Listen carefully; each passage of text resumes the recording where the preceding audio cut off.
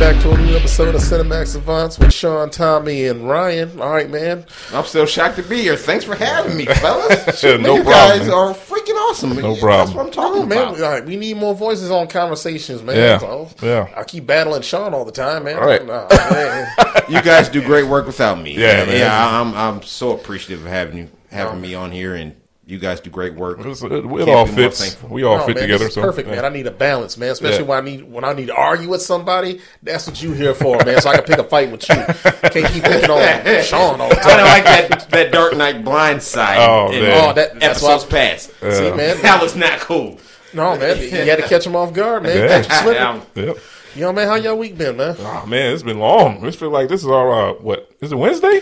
Yeah, it I feels know, like man. it's Wednesday yesterday. Shit, it's been a long week, man. The weather's up and down. It's cold. It's a little bit warmer today, but yeah, it's been rough. It's been a rough week. I'm just trying to make it to Thanksgiving next week. So Black Friday yeah, shopping? Black Friday. Well, I'm gonna try to do something, man. I need a couple items in the house, but nothing Get a too new big. 42-inch TV. No, man. I don't need that. I don't need no. I got one TV. That's about it. But I am looking at a new bed set, a mattress set. I'm trying to get a king size, but I got a queen. But I've been waking up kind of sore lately, and I haven't been doing nothing kinky to be waking up sore. So yeah, I've been waking up back, neck hurt. So I think it's about time for a new set here, preferably a king. What about you, man? What's been going on? Man, work has been all right, man. Like, the family's been all right. Lord, of course, y'all just saw I got my Kobe tattoo. Yeah, that's Weekend, dope, man. And you got it in a very tender area, because I got two tattoos in the same spot. I know that it One hurt. of the dopest tats of all time. that- So if there's an image for this week's episode, that Kobe tat needs to be it. No, everybody was like, Brilliant. had me feeling like a celebrity walking out grade A, man. Yeah. Everybody like, look at this tattoo, man. Look at this tattoo. I'm like, all right, man, I know what this. How long did it take him? A couple hours? No, this it took him about an hour or so to design it, because we were going back and forth on like placement, like all we wanted, because this is like the first part of it. He's still going to build off this, because I really want like the Mamba logo with the snake wrapped around the logo, man. So he got a lot of dope shit. Like, he was really excited to do this, because he said he never did a Kobe tat yet. Oh, damn. So yeah, man, like Kobe tat on my body, man. Mamba mentality forever. So He did good work. That almost brought tears from my eye, Tommy, man. Good stuff, man. and of course, my wife looking at it is like, how can you get me on your body? Never do that. Like, yeah. like, do you big really want me commitment. to answer that question honestly, Never babe? do that shit. Like, I love you to death, but we can get divorced, man. Yeah. He ain't gonna be the wife no more. Next thing you know, I gotta scribble you out. No, I swear, half the time you like one dumb comment away from getting divorced. Damn. You better shut up talking to me. Sheesh. Like Kobe did forever. He gonna stay on me. Right. Yeah. I don't even want my kids' names on my body. Like, I barely like him. Man. Like, oh, Yeah. Getting the names of somebody, that always feels that like a doesn't bad look decision. good. Yeah. No, man, that's like late night Taco Bell menu right there. Yeah. That's a bad decision right there. Oh man, Ryan, what's been going on with you, man? Like, the Bills been looking all right. So No, they have not. We lost to the Jaguars. that's not The as bad. Jacksonville. That's not as bad as like Tom Brady losing to the Washington football team. It's worse. The Redskins were in the playoffs last year. Jacksonville. That barely means anything to me. They made the playoffs just so they can lose to whoever. Outside of, and God bless you, Detroit Lions fans. Damn, bottom barrel, they're bad. Pissed off. They don't know how to win. Everything went in their favor at the end. They still lost. They still tied the game. Like, God, Tied the game. Man, they can't even lose the game. Oh man, and me and Sean have a history of that. Remember the Green Hornets? Yeah, Remember the Green Hornets? yeah. Back in the day, we were like 6 or 7. Well, yeah. The highlight of our football career Was a tie. A tie. Was a tie. We were the Yeah. worst team ever. Yeah. ever. Yeah, if you've ever seen Who did we tie? I don't even remember. Ooh, that's a long I time. don't remember. Over the maybe Irish. 30 I think years it was the ago. Irish. 30 years ago. Yeah, it in was the football. Irish. Yeah, but Yeah, if you've ever seen the movie Necessary Roughness, that was us. With Sinbad. Yeah. That was Oh, our man, it sound like y'all got PTSD. Y'all remember that quickly. We started our own football team. His dad created a team for us, and we were getting our ass whooped every week. Oh, y'all like the Little Giants? We was worse. Little Giants had some worse talent. than, yeah. Yeah. We scored one touchdown, and that was the only touchdown we scored, and we tied the other team. They were just as bad. I don't think they were as bad as us. As if we messed them up We were so bad. Yeah, you so. had 60-pound kids playing on the line getting whooped. It was bad. It was real bad. That's a bad look right there. I'm sorry for y'all troubles right there. Y'all need y'all. You know better, you do better. We had fun. It was fun. Yeah. It was a blast. Like everybody played baseball. I ain't never had any thought of playing football. Oh, no? No. Man. I've always been tall like that, so everybody be trying to get me to play. I'm like, nah, because I'm kind of like a bitch. I'm scared of getting hurt. That's why I play basketball. Yeah, The whole point is to get away from everybody. Right. Yeah, football is not. If you scared, don't go out there. Don't tackle me. You will get hurt being scared. So yeah. Like, don't touch Me and Sean were not scared, but our team was terrible. Oh man, our team was terrible. Terrible. It was bad. Man, when your team suck like that, y'all be out there having fun. that was about it. It was fun. Don't get me wrong, but that was our first exposure to football. We were too young to know any better. So What position did you play, Ryan? I was D end on that team. I don't I was remember. defensive I end. don't- You got that old tape. Remember we I watched do, that I tape do, at but- Candlelight Apartments. we did, but I don't have a VCR anymore, so we can't watch no, it. we can't. So, But if there's a definition of loafing, Sean Brown has videotape of me looking like Warren Sapp in the NFL, and a couple plays later showing some of the biggest loafing of all time. we're not even 50-yard run, Yeah, up the middle. I got blocked. I missed the tackle, and I stand there and watch somebody run for 50 yards. No, it was bad. It was real It bad. was bad. You see the other team doing stuff. We just standing there, like It was standing real still. bad. You hear our dads, Ryan, Sean, what the hell? Get over there. We look at them first, then we go chase the players. So it was bad. It was bad. That tape is priceless. Hang on to that Mouthpiece VHS is tape. not in. Nothing. Just sloppy.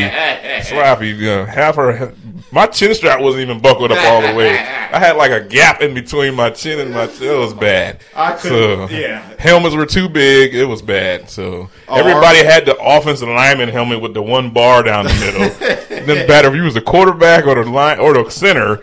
It didn't matter. We all had the same exact helmet. We couldn't see out of it. So yeah, it was bad. It was bad. That's priceless. Hang on to that VHS tape, Sean. Yeah, I will. I got it somewhere. Memory. So for sure. Oh my God! If I ever watch that video, I'm gonna laugh. James, the rapper we were talking about, he was on our team, and he could hear his name the most. Anthony. Skinniest dude on the team playing running, D-line. D-lineman. Not even in a full 3-point stance. He's just standing up, putting his hand down. That man had no excuse playing on the defensive line. He should have been a cornerback. It was bad. So. Oh man, I'm sorry y'all had to relive this. Yes, only highlight was tying to somebody else that was loafing just as bad as us. So the Bad News Bears and the Little Giants are better than the team we played on. Oh, they would have mopped the floor with us. We were getting our ass kicked every week, but we had a lot of fun. It was. I am so sorry for y'all children, but that sounds like it sounds embarrassing. It was, man. Oh man, so y'all been watching some movies this week. I caught at least one movie. I've been trying. All right, man, because we about to get into this shit, man. Let's get into it. Man, standing ovation. There's some trailers out here too. Yeah. Oh man, we'll get into that. Marvel, Right. I actually did not watch that trailer, so you're gonna have to fill me in. What trailer you The missed? the new Spider-Man trailer. What the fuck? Really? Watch it now. There's a new one? Put your earbuds in. Yeah. Watch it now. I cannot believe you did. I just learned about it today, so It snuck up on me also. Yeah. I was thinking about tagging you in, but I was like, nah, Sean, Ryan, they probably own it already. you should have tagged me in it because I forgot all about it. So That movie looks fucking incredible. I'm going in reserve. They made, well, at the very least, I can say right now before we get into it later, they made Jamie Foxx look less. I heard he Electro. looks better as Electro. So That shocked me. Classic Electro look. Classic. Him and Electro and like the Amazing Spider-Man was. It was something bad dumb about movie. that, man. Didn't he start off with like a gap and all of a sudden he had like perfect teeth? I didn't know electricity can do that. right. It helps bring everything back together. And Living Color can do that. Yeah. No, he got Invisalign all of a sudden. Like, all right, like whatever. But yeah, you need to watch that trailer, man, because that trailer looks fucking. Booty Call can fix that. Yeah. Man. But yeah, I'm glad they brought Jamie Foxx back for Electro for redemption side of things. Good stuff. We'll see how it goes. All right, we'll get into it. Aside from that, man, standing ovation, man. Let's get into it. All right, we'll man. I'm going to kick this off first, All right. man, because I'm going to keep it with the theme that we got for this week, Gotcha. because I'm looking forward to watching Ghostbusters.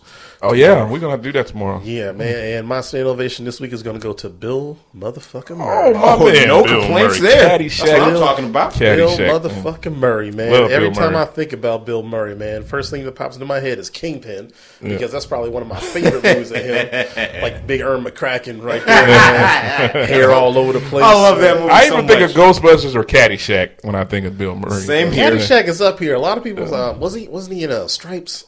Stripes, yeah. He has a lot of classic movies, man. But Yeah. Kingpin was the first one because first off, it had Woody Harrelson. Yeah. My motherfucking man right there, man. Woody Harrelson, man. Love In the that comedy, guy. love him.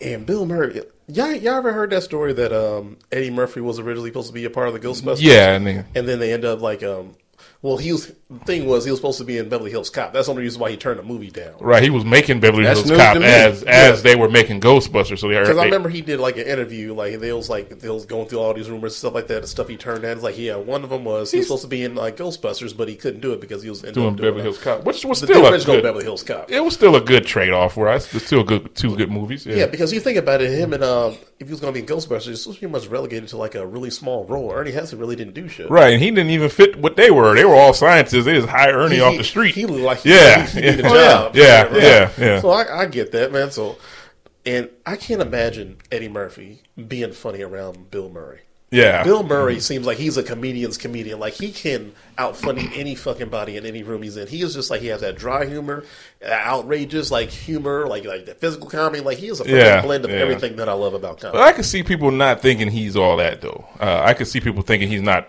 that funny though. He know takes what I mean? on a lot of risky Yeah, roles. yeah. And I'm not mad at that, man. Sometimes you got to I try think he something. fits better with Dan Aykroyd and what's the other guy named who Harold died? Ramis. Harold Ramis, who passed away. Rest in peace. Yeah, he fits better with them, all them three together. I don't know if he'd fit with Eddie Murphy, type of comedy, but he fits perfect with Dan Aykroyd and all those guys. So Yeah, and plus that was Eddie Murphy before he really became like right, Eddie and Murphy. so he was very vulgar at the time. You know what I mean? So he would have been Eddie Murphy, raw and delirious type Eddie Murphy. Not that maybe Eddie Murphy now would fit better with him, but I don't know if I think he might fit better with Dan Aykroyd and John Candy and all those guys. You know what I mean? Ghostbusters 1 is a perfect movie in my eyes. That's It's hard to go no back flaws. in retrospect and see them doing something different. yeah, that casting Yeah.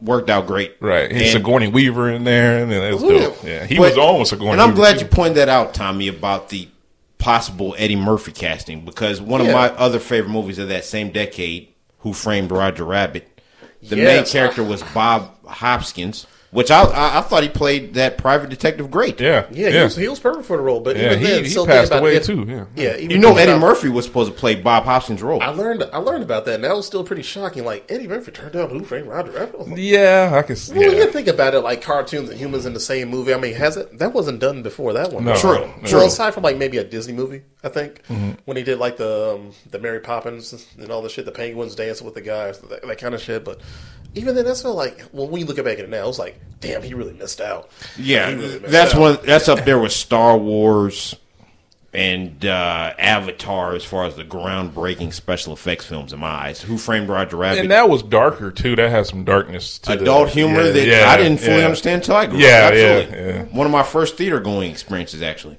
No, well, I'm a fond believer in you get the roles that you're meant to get. Right. Like it happens I hear for a you. reason. Like just imagine, like I said, the one story about how Denzel turned down Seven. Yeah. I couldn't imagine it without Brad Pitt in it. Because Brad Denzel turned down Yeah, he Seven. did. Yeah, but because he was supposed to have the Brad Pitt role in Seven. What? It was too sinister for him. He said. Yeah, he said it was too dark of, Yeah. of a movie, like too demonic or something like that. Yeah. Which it was. Right. But This Brad dude Pitt. did the movie with the soul jumping entity. Fallen. Fallen, there we go. Which wasn't bad, Well, but that's not Fallen- Seven. Seven was really bad, Yeah, the though, Seven especially at Sins the or time. whatever.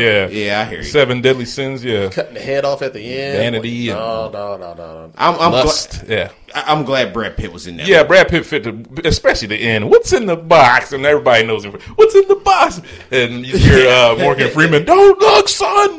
Just look. Just man. get away. Don't look." And he, "What's in the box, man? Come on. What's in the box?" That hurt me. That hurt me. It's hard to watch that. That's a terrible scene. He acted the shit out of it. He did, and he didn't really deserve it. You know what I mean? So to me, he didn't deserve that. It would have been nice to see Denzel and Morgan Freeman like back then. Yeah, they played in Glory together. Yeah, but it turned out perfect for them. Yeah, it turned out worked out for everybody. So it did. But Bill Murray, he's dope though. Bill Murray, I love that man. He is a legend. Absolute legend. Even him in Zombieland. Oh yeah. My less than 10 minutes screen time and stole the movie. He killed that fucking movie. Oh my god, man! And even him, they even gave him a small part in the sequel. Remember that? At the end, they were showing like everything that happened, like when the zombie apocalypse first started. He was at like some convention, like killing everybody, whooping ass. I'm like, that is Bill. That was awesome. That's Bill motherfucking Murray right there. That's what I'm talking about. And I'll even credit Bill Murray for my Scarlett Johansson lust, if you will, because there's a movie he came out with maybe late 90s, early Lost in Translation. That's what it was. Okay, I had to think. Oh yeah. There was a couple scenes in there, and I was like, this co-actress is thick and attractive, I'm digging this movie. You remember Scarlett Johansson was in Home Alone, one of the Home Alones, the older one. Yes, Home Alone 3. Home Alone 3. She was young. The less I remember about that movie, the better. Yeah, it was bad, but she was in that. Yeah, it was bad. Terrible. I didn't know that. Yeah. Y'all might think I'm crazy. Y'all might think I'm crazy, but Scarlett Johansson, she's just all right to me. What? No, me personally, I like Emily Blunt. Emily Blunt is fine. That's a toss-up. I like them both, but give me a choice. Maybe I'm not into like the really curvy women or whatever. I like an athletic body more so. Yeah, I can't go wrong with curves. I like Blunt, soft and curvy. Yeah, she looks tight and curvy. Plus, she got an accent too. Yeah. Oh, she'd kill you with that accent. But, oh my god! But accents help. Scarlett Johansson with those eyes, the lips, the teeth. Oh man, Hey, Tommy, you need to rewatch Lost in Translation. She's in her panties in that. Man, oh man, you can have a lot of fun with soft and curvy. She had a pretty nice role. Like, remember that movie Don John with Joseph Gordon-Levitt? I haven't seen that one though. Like Scarlett Johansson. I know the name. I never saw her like a Bronx accent and everything. I saw that. She was okay. Yeah, this dude was whacking off in the first 20 minutes. Yeah, I seen that. Yeah, Joseph Gordon-Levitt whacked off in the first 20 minutes. I remember that. Yeah, and he's the Don. I don't think I want to see that. No, I don't. It ain't Boogie Nights. That's what you thinking. Like, it's definitely not Boogie. No, it was just a different role. But I appreciate everybody's art, so to speak. So that was him trying something new and different. And Scarlett Johansson is her with an accent, just like just stay how you are, man. Just stay beautiful, man. Keep fighting off Thanos. Like, you got it, man. All right, Sean, what you got for stand-up? I got one, and I got a legend for you. We talked about my man here last week. So I'm going to go with Harrison Ford. Oh man! Now what can we say about our good man here, man? It's already been right? said. I mean, we can't go wrong with this dude. 79 years old. He's 80 years old. Damn. You know what I mean? His as of 2020, the U.S. domestic box office grosses of his films have totaled over $5.4 billion on his films alone. Said just domestic. Domestic, yeah, just domestic. Wow. Now, is he still beating out Samuel L. Jackson? I don't know. He must be, or he's pretty close to it. Star Wars and Indiana Jones contribute. Definitely mainly Star Wars and Indiana Jones too, though. He's making another one too. Indiana Jones? He's got a fifth one coming out. Oh my goodness, that last one sucked. And I'm a big fan of the original three. But he needs to. What was your favorite Indiana Jones? What's the one? Raiders of the Lost Ark. I like the. What was the second? I like the Lost Two. Temple of Doom. Oh, Temple of Doom. Is that one in India? With Short Round. Yes. When they found the blonde chick. when he ripped he ripped the dude's heart out. Yes, that's my favorite one. Yeah, possibly has the best ending out of it. I remember there was a lot of talk about him doing that when they ripped the heart out. Yeah. Temple of Doom is the reason there's a PG-13 rating in movies now because. When Temple of Doom came out, that movie's rated PG. And there was actually a guy's heart ripped out. And it was we need to have a filter between PG and R because this is crossing the line. Yeah. But I love all three of those original movies. I do too, but I like that one the best. No, whatever the one is with the blonde chick, I hated that one. Kate Blanchett. With the Transformers guy? No, not that one. That was the one where they did the aliens. You're talking about you're talking about Temple of Doom. The one with Short Round and they had like the blonde singer. Which is That's the one Steven in India. Spielberg's wife. That's the she one was in the India. singer. Yeah. She was the most annoying. One of the worst. characters. She was screaming at everything. Yes. But there was some parts that you would probably scream. You know when they opened that side door and there was bugs all over the place, and they were stepping. She's like, Dr. Jones, what are we stepping on? Egg rolls? Or no, not egg rolls. Fortune cookies. That was racist. It feels like fortune cookies. Fortune cookies. Yeah, not egg rolls or fortune cookies. And he was like, no, they're not fortune cookies. They turned the light on. There was shit everywhere. So I could see her being freaked out over the stuff they had. She was just like screaming like in every scene. It was like it got so. I hate when they had like that overly annoying like. But character. even Short Round was annoyed with her though. He was like, "Yeah, she annoying as shit." But she was fine though. Spielberg wasn't banging her, she wouldn't have got that. Oh yeah, but I, you know what, man? Of course, we all love Han Solo, but he made this movie. Let me see if I can. I got it right here on my notes here. Let's see if I can find it. Of course, he made Blade Runner 2, The Fugitive. But the one he made, What Lies Beneath. You ever seen What Lies Beneath with Michelle Pfeiffer? We were talking about where he was the killer. I haven't seen that one. Man, I never seen him in that role. Well, basically, him and Michelle Pfeiffer are married, and I think he's a doctor or a teacher or something successful. He had a nice house. Yeah, he had a big, nice house, and she's having these vivid dreams of some kind of ghost trying to tell her something. And there's a girl who's missing in the town, been dead for like 5 years, nobody ever seen her again. And this ghost is trying to tell Michelle Pfeiffer to give her some kind of heave or some kind of warning. And come to find out, the whole time she's trying to put these puzzles and pieces together, and it was Harrison Ford, her own husband, who killed this girl, had like an affair, and threw her in the pond next to the house. And one day she was swimming, and the girl grabbed her, and so it was like a ghost trying to warn her that Harrison Ford wasn't who she thought. Movie in the theater. Yeah, who she thought he was, because he played like a loving, doing everything, the smart guy, help all the kids. In the meantime, he was a serial killer, in the whole time. And so there's a part where Harrison Ford sticks her with some kind of needle with something in it, and he fills the tub up with her. He puts her in the tub, and he fills it all the way up, and he's going to let her drown by herself. Then he was going to call it in as an accident that she overdosed. But she was able to unhook the stopper with her toes, because the only thing she could move was her toes. And he didn't know she was still alive, so they had a big battle and shit. And come to find out, the whole time he was killing girls and throwing them in the pond and shit. Real messed up movie. Oh yeah, took a way big turn. So I want to give it to him for that. I remember being shocked that he was playing that kind of role, because I'd only seen him as Indiana Jones and and Han Solo, who was one of our favorite characters in Star Wars. So the same director of Who Lies Beneath made Forrest Gump and Who Framed Roger Rabbit. Oh, really? And Back to the Future. Okay, Robert Zemeckis. Now, they're all different. I love that filmmaker. So that caught me off guard, and I always see him now. Sometimes, a lot of times, I still see him as What Lies Beneath. But I give it to him for tonight for that movie alone. But all the rest of his career has been super dope. So he showed up for The Force Awakens. He did. So awesome to see him come back as Han Solo for The Force Awakens. Oh yeah, for sure.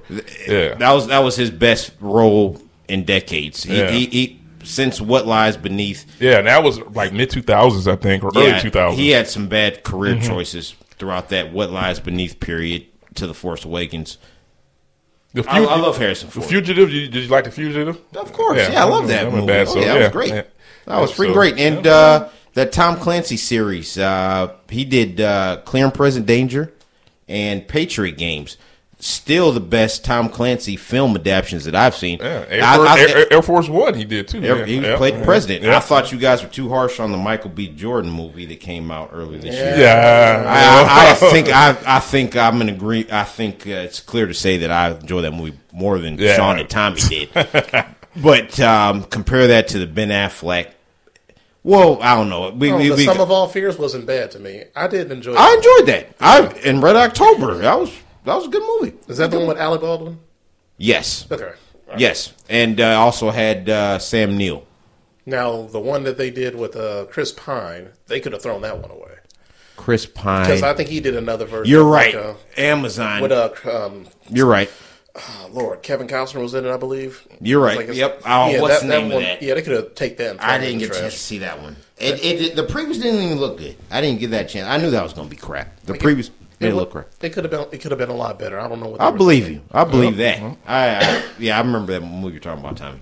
All right, Ryan, what you got for standing ovation this week, man? Who we gonna shout out? Standing ovation.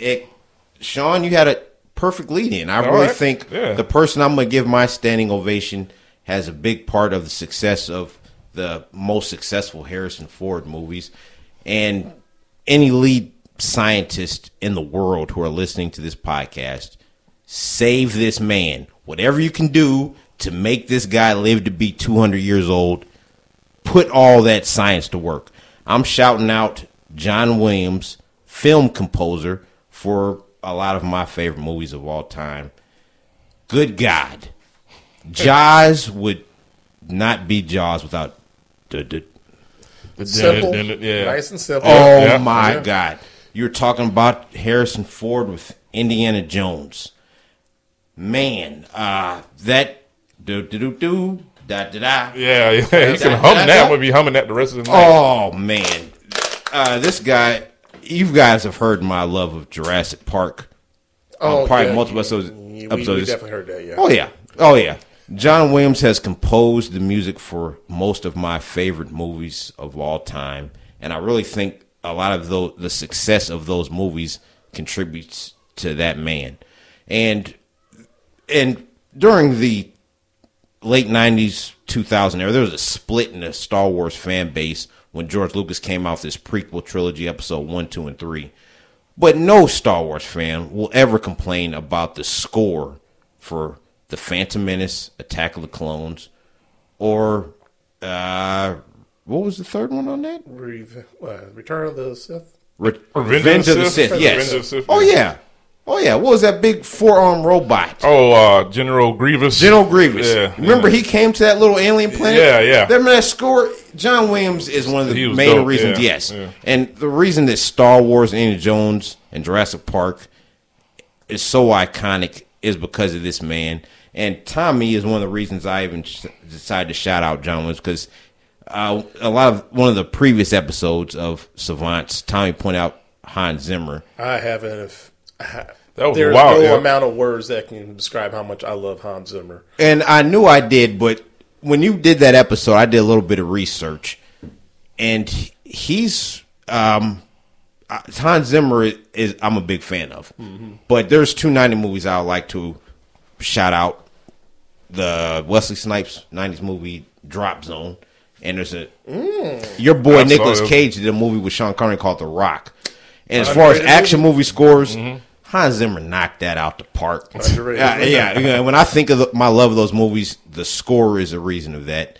And I remember me and Sean, we went and saw The Force Awakens opening night, and there was a lot of hype for that movie. And I'm shocked that movie still lived up top. And I love The Force Awakens episode 7. Because there's 9 of them. Yeah, episode 7. Yep. But I knew I was in love with this movie when Rey was sliding down that sand hill. And you're dun dun dun dun dun dun do da da da da da da. I fell in love. This is Star Wars. Now it felt like it. We've talked previously about our complaints about the sequels, but that's for another episode. I hope we can go into that. But John Williams came through with that, and there's a big fan base for the Harry Potter films. John Williams is behind that. But Star Wars, Indiana Jones, and Jaws, this man is a big reason why I love those movies. And whatever there is for expanding and prolonging the human life form, don't even worry about curing cancer. Just keeping John Williams alive so he can make music for my movie-going pleasure. God bless you, man. And he even made a cameo in that last Star Wars movie. God bless you, John Williams. All right. I love you. I'm going to moonwalk that one back. All right, everybody, we do want to cure cancer. It took my mom out. Right. Music is beautiful, but good body. If half the planet... Thank you, Tommy. This is just pleasure. There's people suffering. A good chunk of the planet can't live to listen to the music. That's real talk. Yeah. But I do appreciate a good composer, man. So Hans Zimmer, I shouted him out before. Y'all need to really pay attention to the people in the background. Yes. The director, the stars of the movie, all that stuff. I even shout out like a casting director before, stuntmen. Yeah, I appreciate. Yeah, I'm glad you showing out that female stunt woman. I appreciate that. Yeah, y'all need to shout out to everybody that makes this movie possible, especially, man, like the people that do the music and the editing, man, the videographer, man. Like, oh, man, they do some great shit. Yes. Because a lot of, like, these people who do the camera work, they're stuntmen in their own right. Yeah. How to do these Ain't weird that ass the angles. Right, they got a lot of especially if you on like angles, a Christopher Nolan movie. You better get your life insurance together. You better get your life in order. Right. Yeah. So straight up, man, y'all really got maybe you making them do some dumb ass shit. Like, all right, once you jump out the plane with Tom Cruise, you're like, what? Like, Tom better get a selfie stick. Oh, yeah, throw it off the plane with him. Yeah. There's 200 names in the credits after the movie. Yeah, it's a million Never names. hear about that, man. Oh no, they ain't getting paid like Tom. They making some life choices like Tom.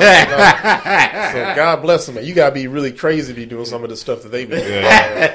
Because we already know Tom Cruise crazy. Crazy as shit. They don't get crazier than Love him to death, but man, he be doing some shit for us, man. So God bless all. God bless that man, yeah.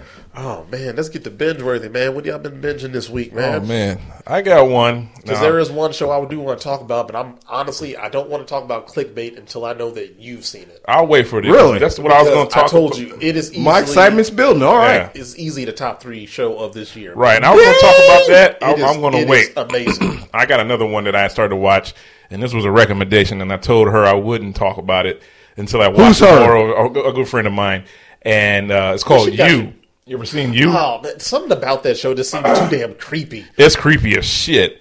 I would say this is like a woman's worst nightmare, and I've just started watching. There's 3 seasons, I believe. Is this the third season? Just the last third season just came out, so I started from the beginning of the first season. And it's just basically, I don't know the actor's name, but it basically takes place in New York. A guy he works in a bookstore, runs into like a very pretty young lady, but nothing out of the ordinary in New York. Right. Millions of people live in New York, and he just, she smiles at him. She says a couple of cute little things. He shows her the kind of book that she's looking for, but what you don't know is this dude's a psychopath stalker. Oh, God. So he learns about her on Facebook. He walks by her house every day. So him meeting her wasn't a coincidence? It was just an act. She just showed up to the bookstore looking for a book. Oh, so he wasn't stalking her before? No. He just accidentally ran into her, and he thought that her saying a couple polite things meant that she was feeling him more than what he thought. One of those. And yeah, for sure. And he seems like a nice guy. He just has nothing going for his life. He's really obsessed with books, and there's a reason why the dude who owned the bookstore took him in as a kid and taught him everything about, you could learn about books. And so this young lady walks in, and she's pretty and stuff. Don't get me wrong, she looks good, but there's a billion women in New York that looks better than her. And so he just takes a liking in her, finds out where she lives. Of course, she lives in some kind of house with all this open layout with no windshield, no curtains, Ain't or got a curtain not a or curtain blinds. up, and she's getting dressed half naked, and everybody's just walking down the street looking in her house. And so he takes a great liking to her, and this would be like as a woman's worst nightmare. He ends up getting her phone. He ends up getting, somehow he's like everywhere she's at, and then while he has her phone, he can like link into her like her iCloud, and every text she gets, he gets. This guy is So but he, like I said, he's got like he's still like a nice guy. Like he'll help the little neighbor next door to him whose parents are fighting all the time, and you start to kind of feel like some empathy for the guy, but he's a psychopath. So anybody that gets close to her, he tries to eliminate in her life. Wow. But then he gets the girl, which is confusing. He ends up getting the girl, but he still stalks her within her, whatever she does. So he ends up in a relationship with the girl in like the 4th or 5th episode, but he's still stalking her. So it's super creepy. How can you stalk your own girlfriend? That's what I said. But he's just a psychopath. Take that back. You can. Yeah. Never mind. Right. It exists. Right. But apparently that's how he is with everybody he's ever been with. And so it's just like this dude ain't got a job or something? Yeah, he does. He owns the bookstore, so he can leave and go as he please. He's got another guy who works for him. Remember Shang-Chi? Yeah. The little chubby dude that was on the bus that kept on. There was he plays in that. Yeah. He was shouting out goddamn. He's got the YouTube video. But it's creepy and it's sadistic. It's like I said, this is a woman's worst nightmare. All the women out here who haven't seen that, you need to watch that and be on the lookout for people like this guy, because all he did was stalk her, and anybody that was close to her, he's getting them out the way so they can always be him. And as the show goes on, he's narrating it, from the outside, looking in. So you see him walking around, but you hear his voice talking all the time as he's talking about her.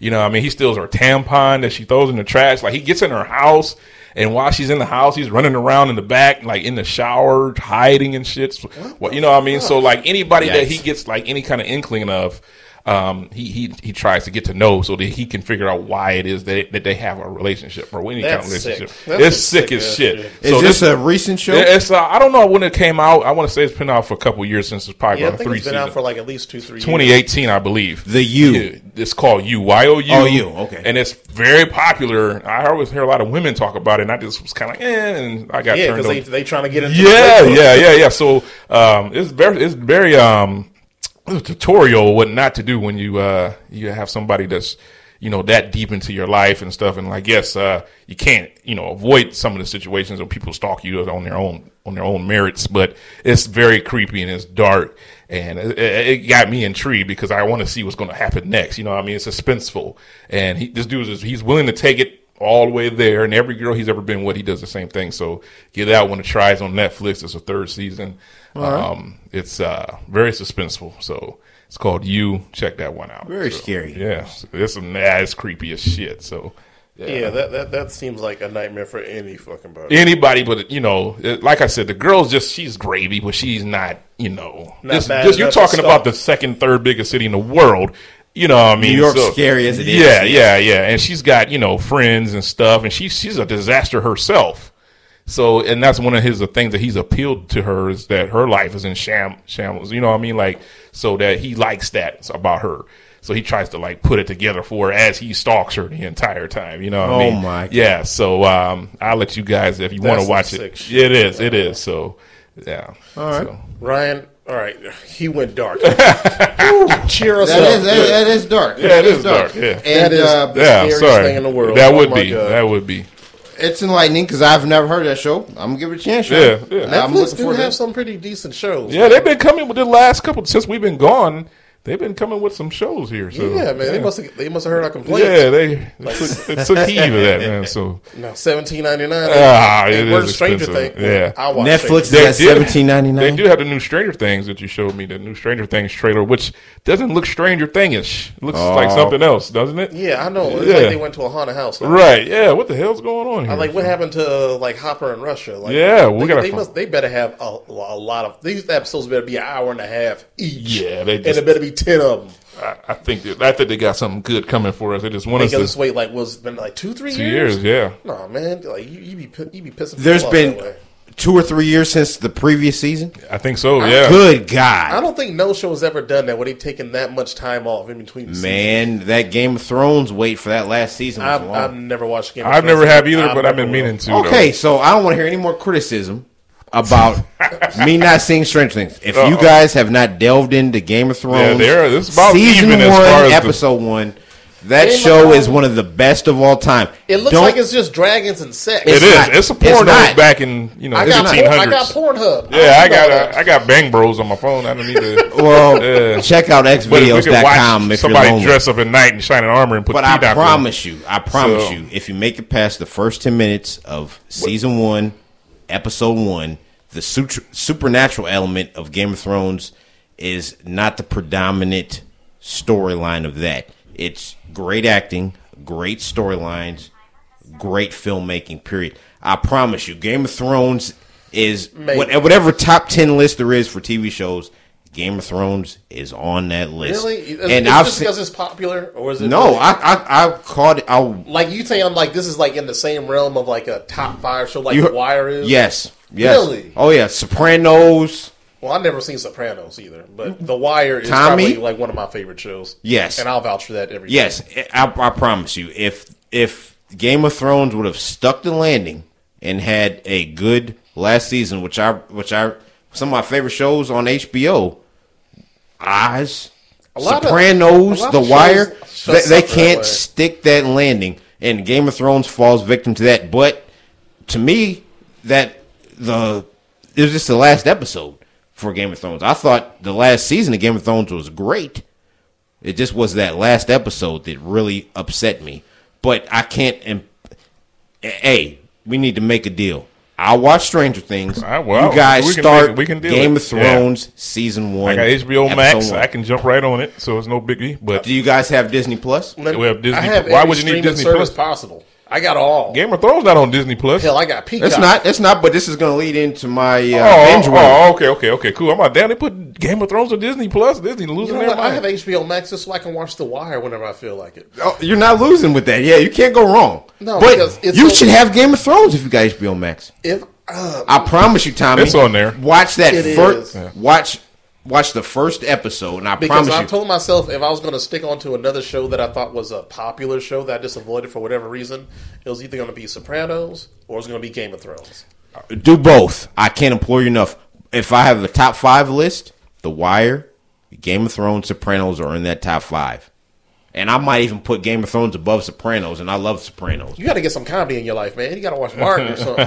Or there was a show in early HBO called Dream On. You ever remember Dream On? I don't remember that one. Yeah. Have you guys ever seen a 90s movie called I Come in Peace? Yeah, that's an alien movie. Yes. Yeah.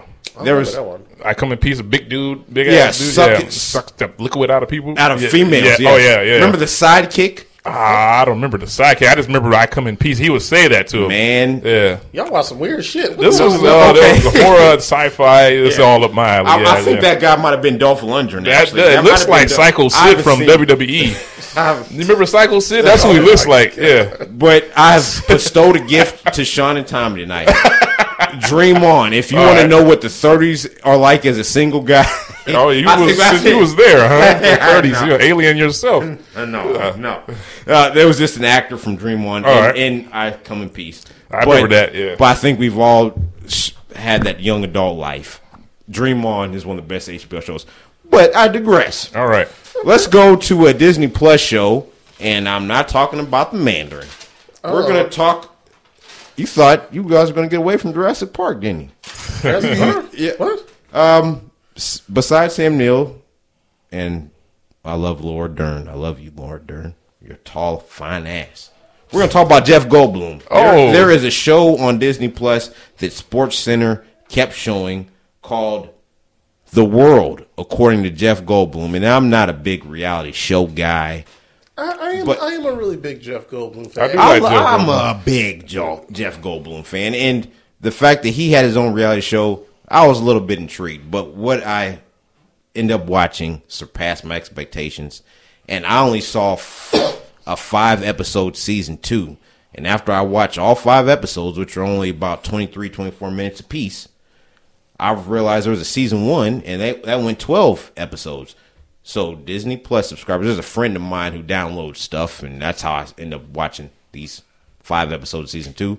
But I can't recommend The World, according to Jeff Goldblum, on Disney Plus. That's where you can catch it out. And thank you, Sean and Tommy, for allowing me to talk about unscripted shows for binge-worthy.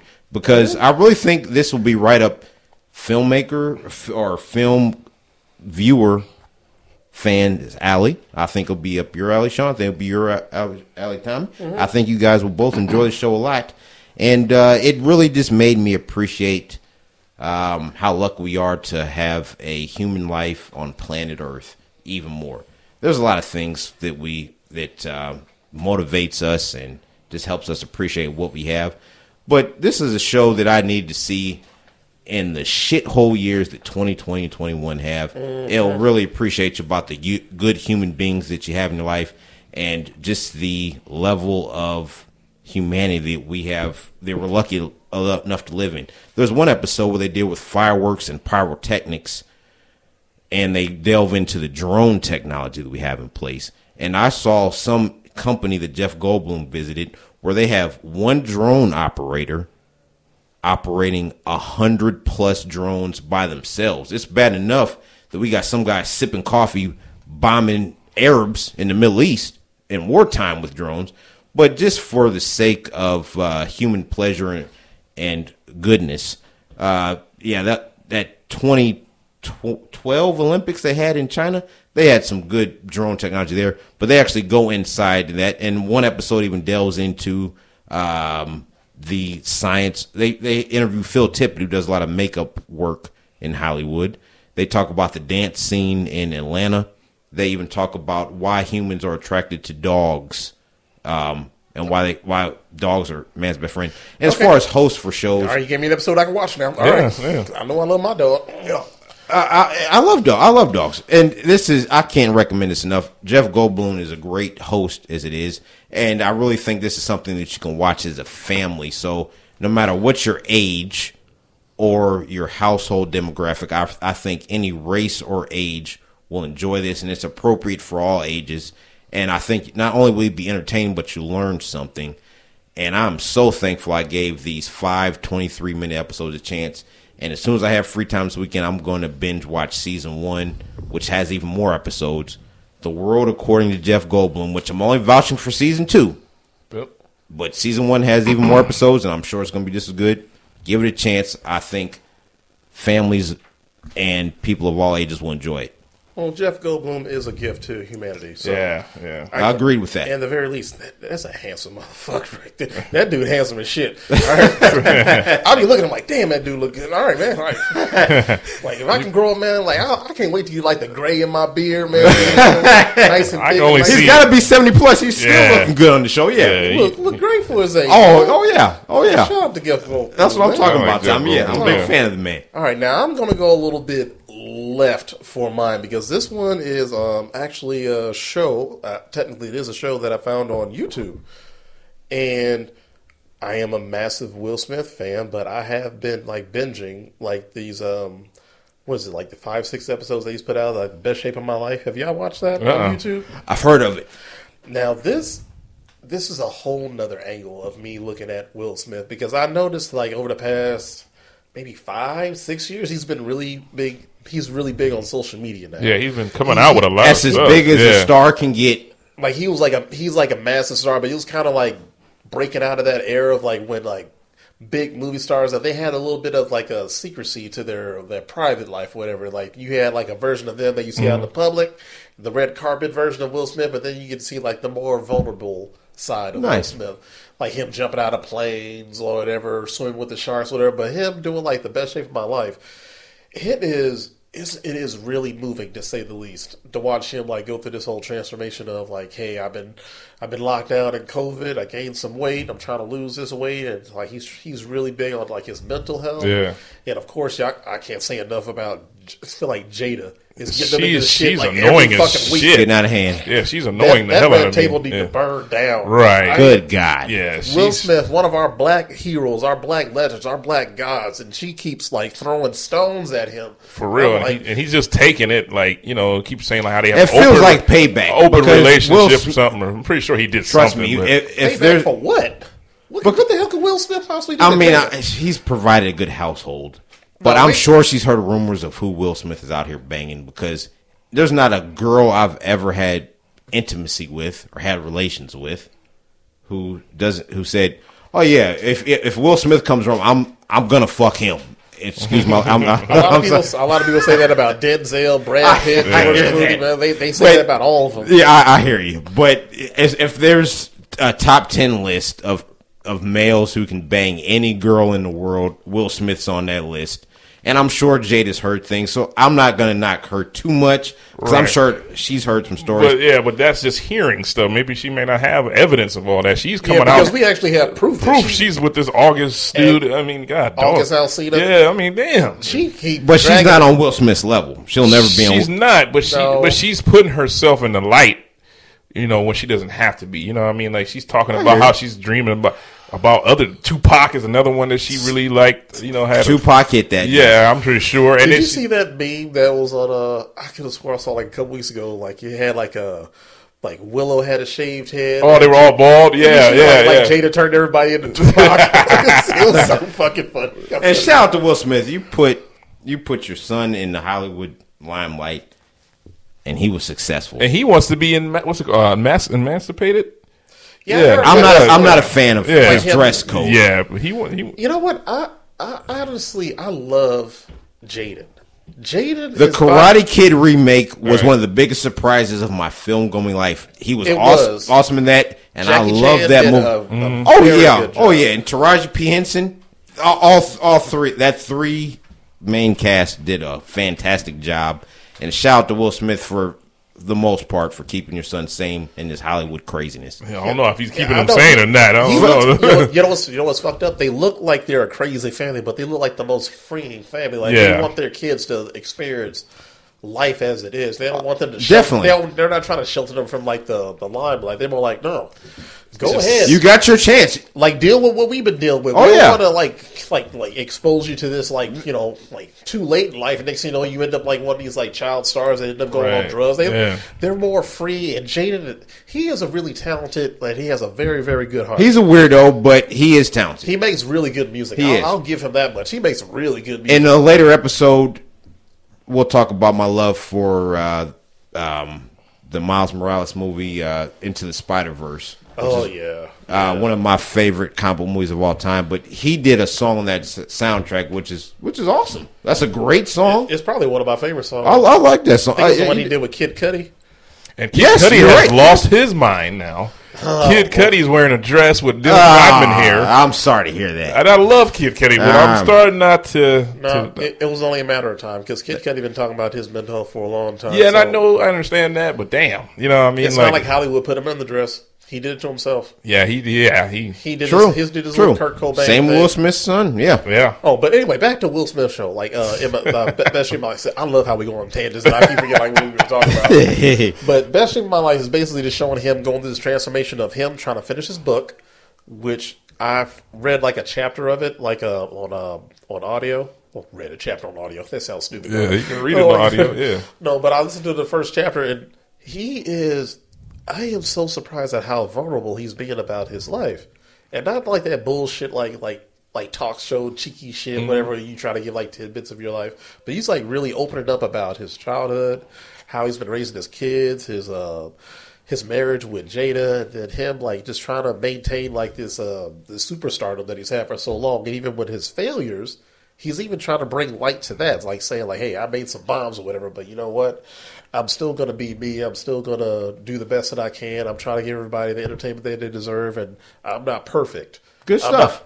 I like how he's owning a lot of the shit that he's the definition of a movie star. Him and Tom Cruise are probably still up there as like the elite movie stars. There's still some other ones, but as far as how he's been vulnerable and like really putting himself out there when he really don't have to at all. No. Because Will Smith can just make like Men in Black like 5 or whatever and just keep banking in on that shit. Yeah. But he's more like, no, I'm trying to bring everybody into my world and try to see. He made his son a movie star. How many A-list actors has that happened to? And it is shocking that his oldest son doesn't want anything to do with entertainment. Right, and he was a college football star. Was he? Yeah, he went to. Did not know that. Where did he go? He went to USC or some school. I don't think he. I know he was a really good football player. He never made it to the NFL or nothing. But Denzel, I heard he like DJs a little bit, whatever. But but I hear his oldest son Trey, like, he doesn't do anything in entertainment. It's like just Willow and Jaden are the only one that's like holding up this like family crest of like being entertainers.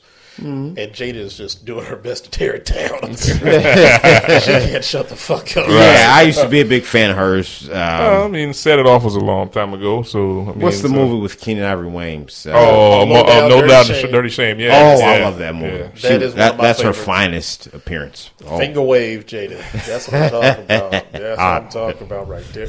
But shout out to her, man. And shout out to that family. Shout out to Will Smith, man. One of our black legends, man. I'm glad you gave him his props. Yeah. Yeah, it goes underappreciated. It's on YouTube. I think it's about 6 or 7 episodes. So basically, this is a journey of him like losing weight and basically writing his book all at the same time. That's pretty much what it is. And I guarantee y'all will love Will Smith even more than y'all did before. This dude is incredible. He can do no wrong to me. Man. I'm sorry, but he is just like the perfect black role model for anybody to watch. God bless him. He's had one of the best careers you can ask for. Right, yeah. Some huge movies, man. Independence Day is probably my favorite, like Will Smith movies like that I can think of. I'm a Bad Boys fan myself. I like Bad Boys too. 1 or 2. I like the first one. Well, Bad Boys for Life was pretty fucking good too. The first hour. Oh, yeah. The first hour, yeah. That was just as good as any Will Smith movie ever, and the first 2 Bad Boys. But once we start going into the son storyline and the female drug lord, it got pretty bad. But the Bad Boys for Life showcased the acting chops of Will Smith and Martin Lawrence for that first hour to the extreme. I enjoyed how to make a great sequel when there's a big gap in between. Unlike Coming to America, They fucked that up. It bad. could be a lot worse. Yeah. No denying that. It was a money grab, but Definitely. they made an actual good sequel with a good storyline, and it was very entertaining. Eddie Murphy, pay attention, because you make Nutty Professor again, I'm gonna fuck you up. Yeah. Just make original content, Eddie Murphy. No more sequels. I will take a Beverly Hills Cop though. He Yeah. said he already committed to making No. He said he's making it. Lord knows he's going to bring back all of them, too. I want original R-rated content, Eddie Murphy. No Yeah. more sequels. Yeah. No, you ain't going to get that. Just like he said he's going to do stand-up again. I don't think he can do it. Nah. No, it's been too long, and that he's been watered down. He's been domesticated. Yeah. But I got to put He's Norbit Eddie now, Murphy yeah. in that Will Smith category. The Eddie Murphy run in the 80s is one of the most successful runs of any entertainment, sure. of any industry. Never been. I've never. There's the power that man had. Just I recently watched I compare his run to Jim Carrey's run. blowing Jim Carrey's run out the water. if Eddie you ask Murphy, me. Eddie Murphy was up there. Yeah. Trading places. I mean, like But just like you 48 said hours. last week when Jim Carrey had, what was it, 94? He Yeah, had like three three number ones in Yes. 1 year.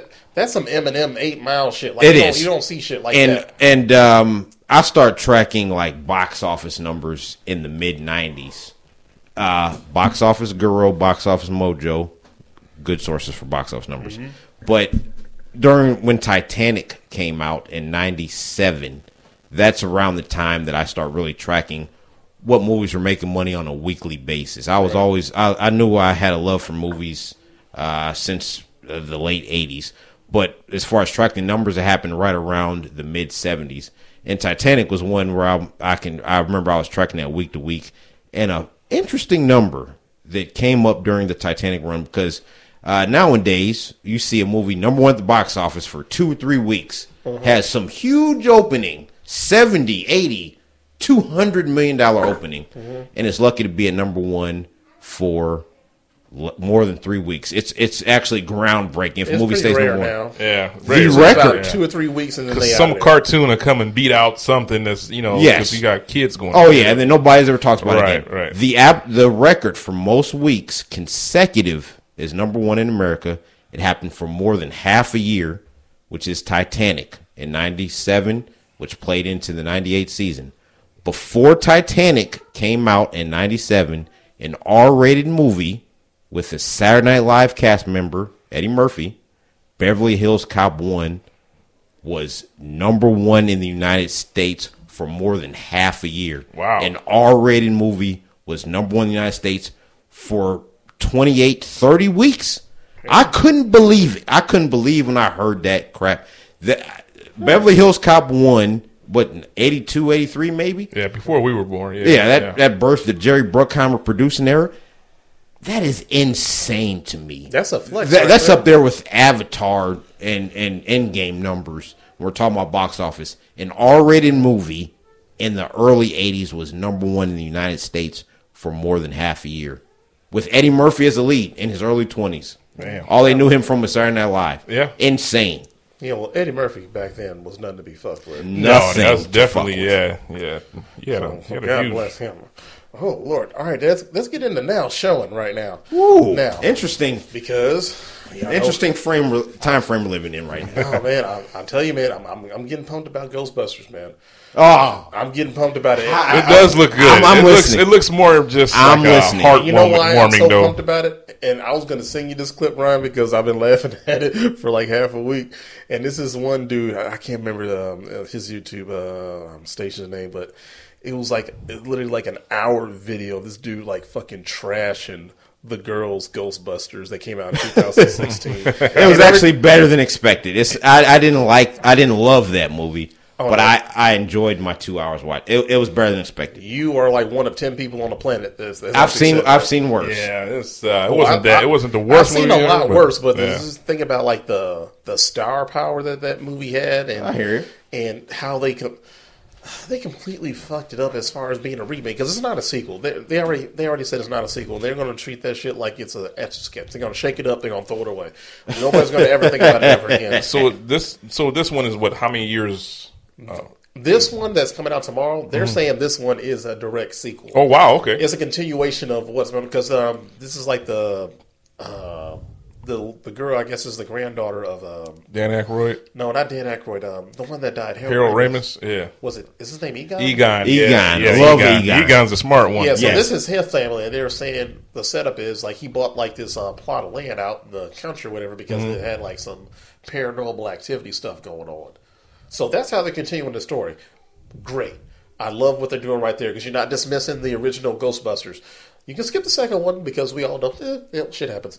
But the first There's one, worse sequels. Yeah, the worst sequels, but they're continuing on like the spirit of Ghostbusters. They're not trying to do the remake of what the girls did. They show you how you fuck it up. I appreciate that. All right. So I think this one based on the trailer, Paul Rudd, I think is going to carry this one very well because That's a good start. I love Paul Rudd. I love Paul Rudd. He is funny and he can be serious at times, but most of the time, like I like Paul Rudd when he's being funny, like 40-year-old virgin kind of funny. Oh, that's somewhere hilarious. around. Great movie. And they're going to bring back the original cast.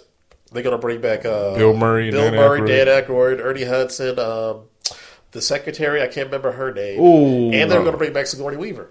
So what about Rick Moranis? Rick Moranis. Where's he been at lately? He stopped. He quit. He's alive? Yeah, but he quit movies for a while. Yeah, I heard he retired from to take care of his family after I think he did like Little Shop of Horrors and Little Shop. What was the one where Honey, I Shrunk the Kids? Yeah, he said after he did that, he said he pretty much made all the money he'll ever make because he makes a shitload of money off the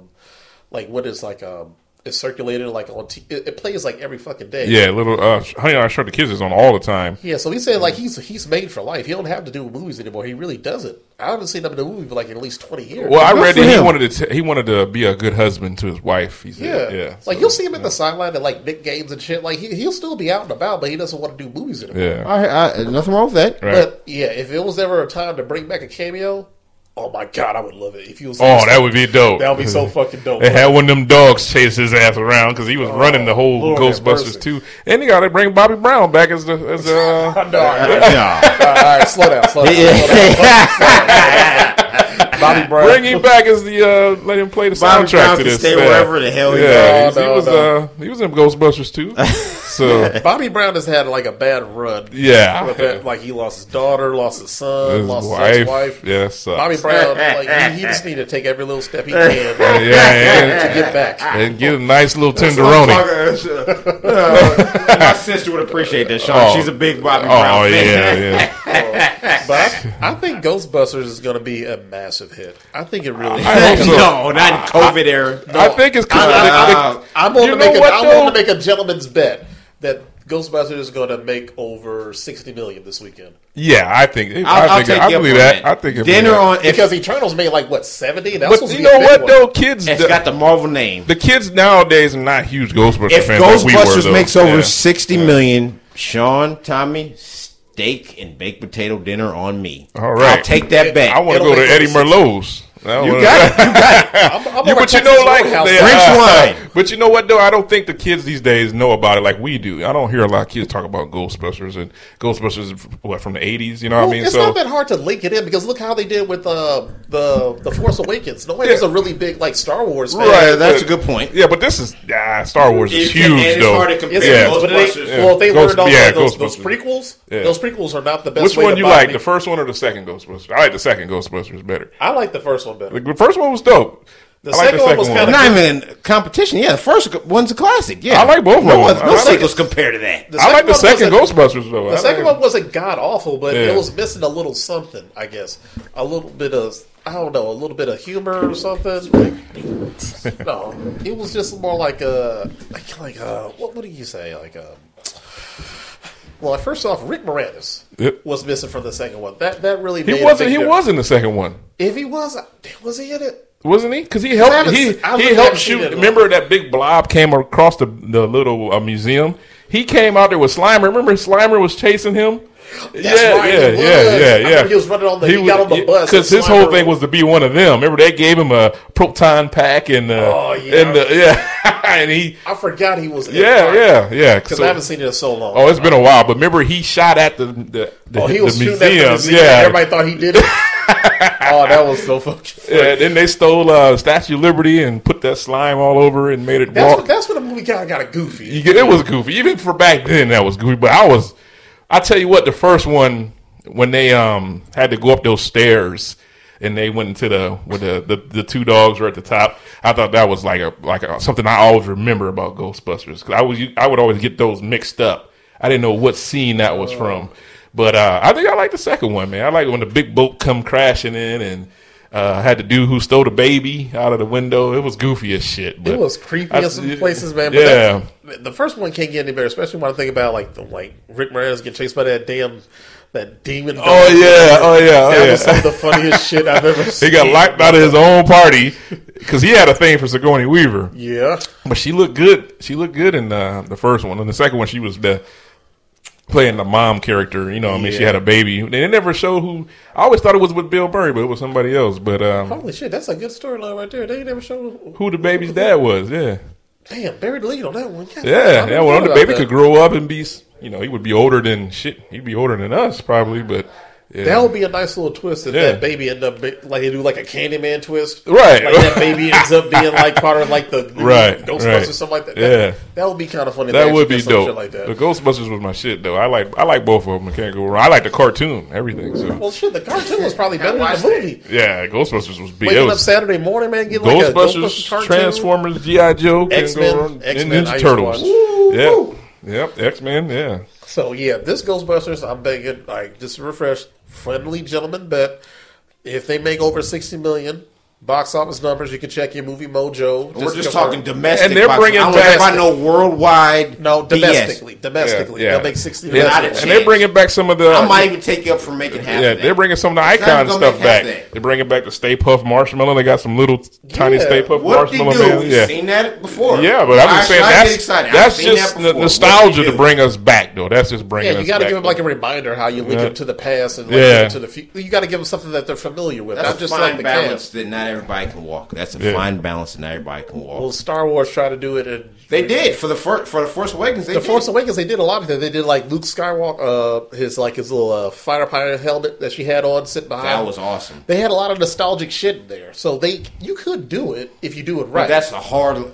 And shout out to JJ Sean. Even before I started doing this podcast, Sean. Hold on, don't say JJ Abrams.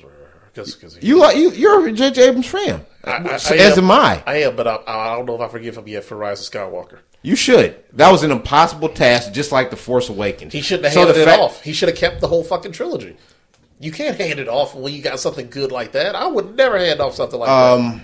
And he had something. Whatever went wrong with the future, with the current Star Wars episodes 7 through 9, I blame on Kathleen Kennedy, because there would be no Last Jedi without her say so. She's the head of Lucasfilm, so she made the final decision. She wanted to have 3 separate filmmakers. And matter of fact, they made a decision that the director of Jurassic World, you can't direct The Rise of Skywalker, because not only was audience reception to The Last Jedi bad, it was clean up on Aisle 5. They had to throw them under the bus. They had to, but apparently. The Rise of Skywalker, before what we got was so bad, they fired the director of Jurassic World. Fired the director, fired the screenwriters, fired the photographers, everybody. Fired the catering service. Fired everybody. They did. But Kathleen Kennedy should have lost her job for The Last Jedi. But I'll digress. Hold on now. I said this before. J.J. Abrams said it. Whatever he did, people were going to hate. Whatever he did, people were going to like. It's hard for him to appease everybody. You know what I mean? That's an impossible task. Yeah, but there's so many Star Wars people who disliked it.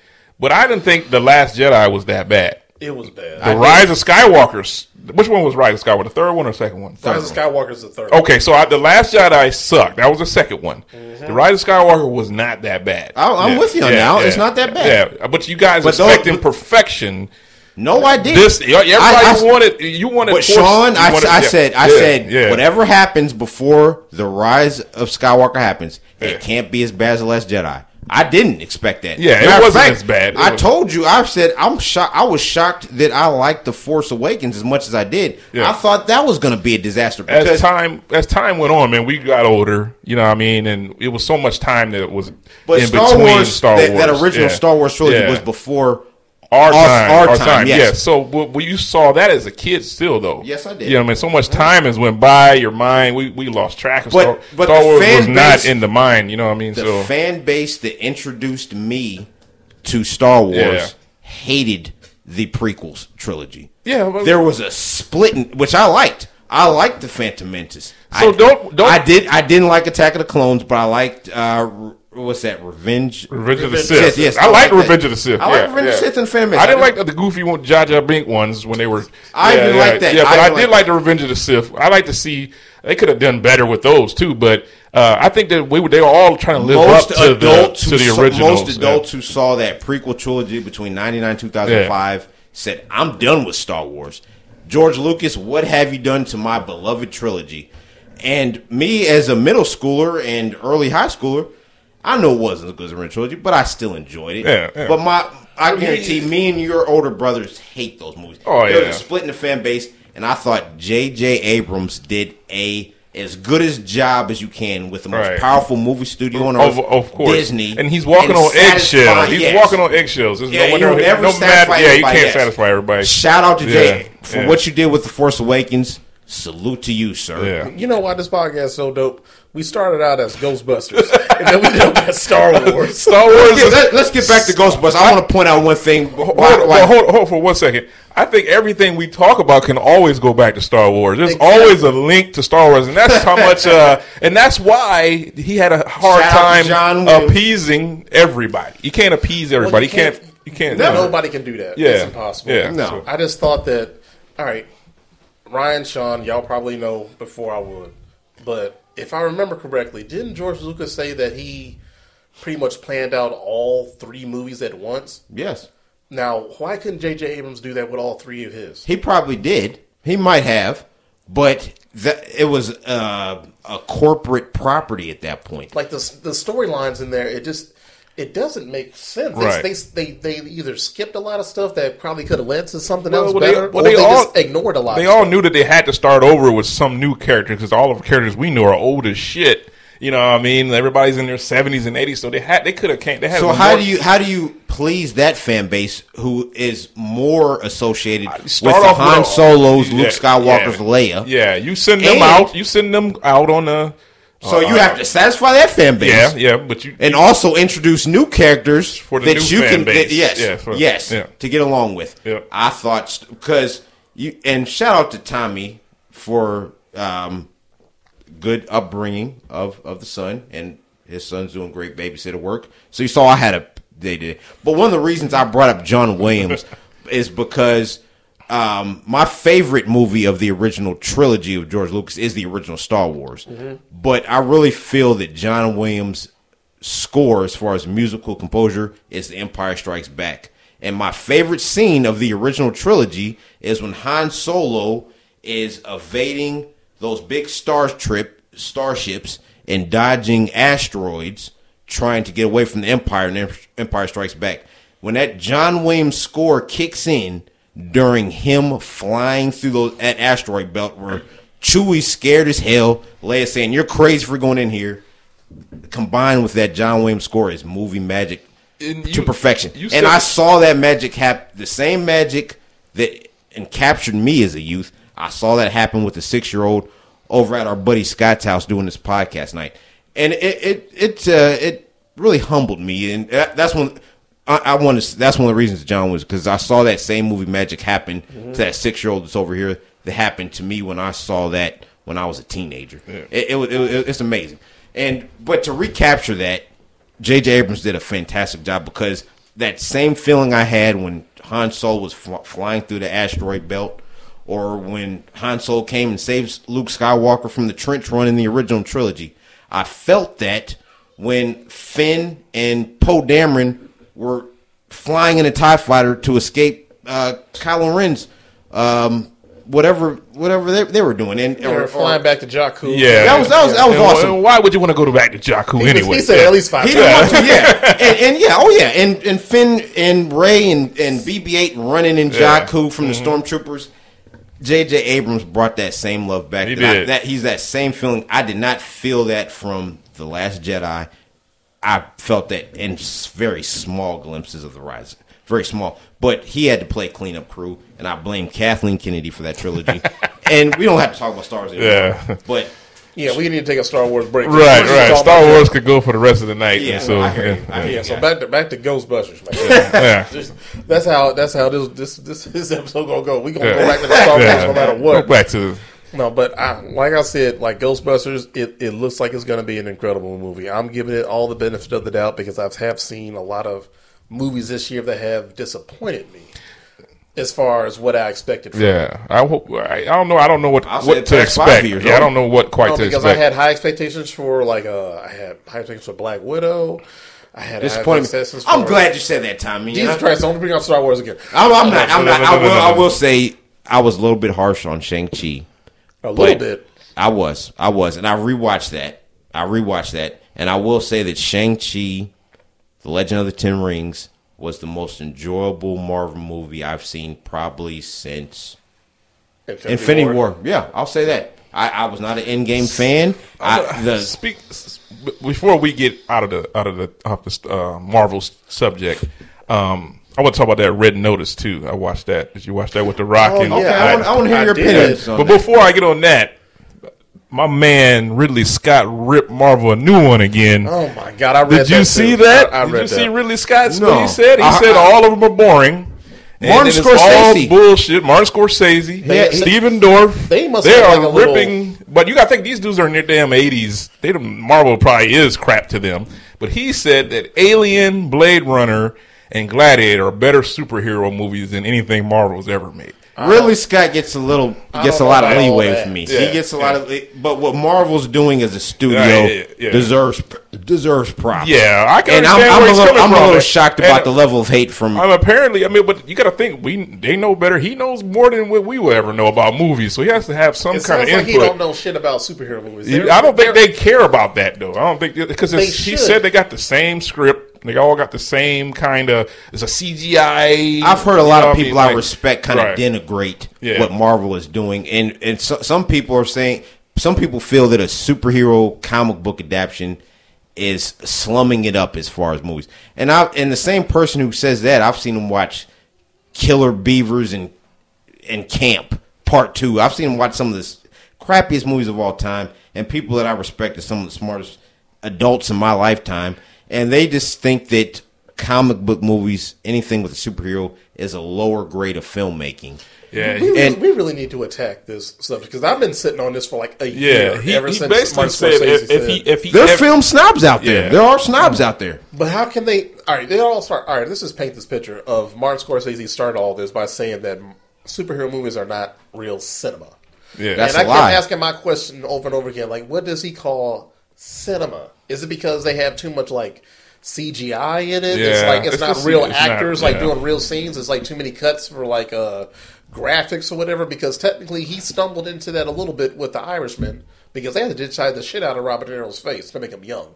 He's really tampering. I think they spent like $20-30 million just to do that fucking Irishman movie. But Ridley Scott got some bangers. He had some loafing movies. So does Scorsese. They both got some bangers. Ridley Scott, Alien, and Gladiator are considered. That's a lot of people's top 5 movies right there. You know what I mean? So he has some room to talk. I just don't understand why they want to keep banging on him so hard. Yeah, because I don't think he's just shitting on the movies altogether. I'm taking it personally because I think he's shitting on some of the directors of these movies too. Because Jon Favreau is one of my favorite directors. He did a great job. What he did with The Mandalorian and Iron Man and all this other shit, he has some good acting credits, but I think he's going to be an amazing director one day, especially if they let him take over. He is now. I think, he did a great job with Iron Man. If they let him handle like the Star Wars properties right now, as far as like their TV shows, he can kill a lot of shit. I think he turned that down. I really think Disney offered him that whatever trilogy he wants to make. They probably handed him like 50 bags. A dump truck full of money was dropped off. What he did with The Mandalorian. That was out of nowhere. Incredible. And he the literally Iron Man got Disney Plus like a hot start off of that. Absolutely. Everybody was Disney Plus, that was a token to Disney Plus right there. I had to get that just for Mandalorian. I had to get it. So he brought back the whole thing of I'm glad. Have you seen the Lion King remake though? Before we fall in love with it wasn't. What Beyonce doing this? Yes, the same exact shit that we saw as a kid. I love the Mandarin. I love that first Iron Man, and I loved that Jungle Book remake. That was filmmaking perfection. Unpopular opinion. I hate when they do live remakes of like animated movies. I don't like it. For the most part, I agree with you, but The Jungle Book was one of the best. Lion King, Cinderella, Red Riding Hood, Aladdin. Terrible. Yeah. But The Jungle Book was awesome. Yeah. And Jon Favreau did that, but I hated Jon Favreau's Lion King, and I really think Disney got in the way of that.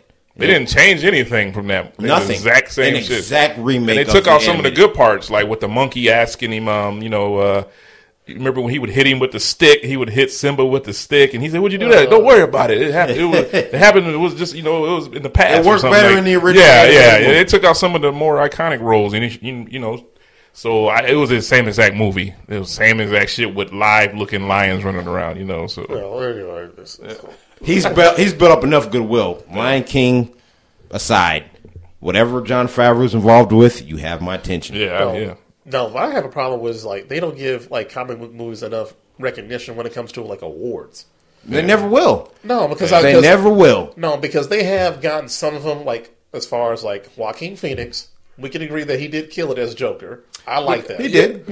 Heath Ledger, he set it off first. Really, One first act. And there's the top 10 performances of all time. He's on that list. Ridley Scott did say he loved the Joker movie with Joaquin Phoenix, but he said it was not like any superhero movie that we've been talking about. I hated that movie. Because it was so dark. I like that movie, man. I loved it. It tackled a lot of sensitive subjects as far as depression, anxiety, groupthink. Right, growing up in poverty, mental illness, all that. They hit a lot of shit in that movie. So it wasn't the popular that movie comic book movie per se. Kind of like how I said that movie grossed $1 billion worldwide. Because I've never, outside of that Johnny Depp Alice in Wonderland movie, God, I've never felt so out of touch with pop culture in my life.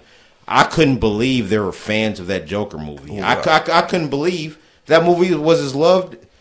I couldn't believe that movie was a success or that people enjoyed it as much as they did. Really? I enjoyed that movie. I was, and I didn't. My expectations were low. Making that low. movie, I thought to myself, "This is going to be one of the top movies of the year." I was looking forward to it because myself. that's what they wanted to see, just simply based on what the little bit they saw of Heath Ledger. Yeah, because they said if Joker actually got his own movie, it would be fucking amazing, and it was because it wasn't exactly like Heath Ledger, but he went 10 times darker than we ever thought. Yeah. Because that Heath Ledger that we saw was still a PG-13 version. It wasn't even that dark. It was super dark. There was a lot of depression in there, especially with him hallucinating that whole relationship with the girl. And he ended up showing that he actually killed that girl. He killed his mother. Oh my god, it was dark as fuck. That was dark. Yeah. He killed Robert De Niro live on TV.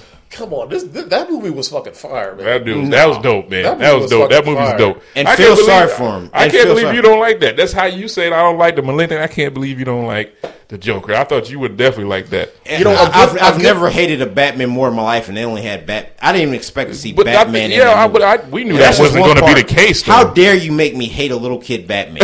That's how much I hated that movie. He didn't even know his name barely. He didn't know Batman. Oh, and then you make Bruce Wayne's dad the jerk. Well, how do we know that? He wasn't the jerk. It was his mom that made the whole thing up. Yeah, it was all a facade. I saw Bruce Wayne's dad beat up the Joker in that movie in the bathroom. Well, how dare you? How dare you? I'm a rich, mean guy. Well, that was out of context. Hate the rich snobs. I'm a rich snob. That was out of context because his mom manipulated him into thinking that was his father. Right. So he had him looking at Bruce Wayne's dad a certain way. He punched the Joker in that movie. He probably deserved it. He probably deserved it. He did. He was a murderer. Yeah, he probably did. Just because you're rich doesn't mean you can't get your hands dirty. I mean, come on now. I'm not saying that, but he was a very. I'm used to seeing okay, there's nothing wrong with going outside the norm. I'm just used to seeing Bruce Wayne's dad. It's playing a positive role. In a positive role, yes. So but it wasn't only that. Not only that, I hated Bruce Wayne himself. I even hated the Alfred. I hated the fact that that there was not a cop. You can shoot one of the most popular TV hosts in the city on live TV. Not a cop in sight to even apprehend that man. Not security, nothing. He gets to go outside and I didn't expect Batman to movie at all. Did apprehend him. They put him in the back. Yeah. And then the whole mob. He had created a mob so huge that they loved him for what he did. They started to worship the guy. And this is just a different outlook on the Joker. That's all it is. Nobody's saying this was really what happened. But, because a good movie like that, a lot of people can see themselves in the antagonist. like in the main character. Like he doesn't look exactly like this one particular person, but there's a lot Which of I aspects appreciate. of his personality where everybody can find something to relate to. Joaquin Phoenix did a great job. And society helped create him that way. Look at when he was trying to do good stuff, people still treated him like shit. And we've talked on previous episodes I've been on about my preference of Sledgehammer. Yes, Yeah. There we go, Tommy. The subtlety of side thing. That movie was a sledgehammer. Look at all these bad people treating this guy wrong. Of course, I'm supposed to hate the assholes on the subway who are gonna rape a girl. Yes, I want the Joker. Of course. Yeah, the fat black lady treating him like shit when he's trying to be nice to her son. I hate that. I hate the Joker movie with Joaquin Phoenix. Fuck you, Joker movie. Fuck you. And I'm sorry for any children watching this, but that movie was just if there was one shot, I liked the midget who couldn't open the door. That was funny. That was awesome. That was fucking awesome. Yes. But as far as it's so dark. It's the first 15 minutes of your favorite movie, Blade. As far as violence goes, blowing that out the water.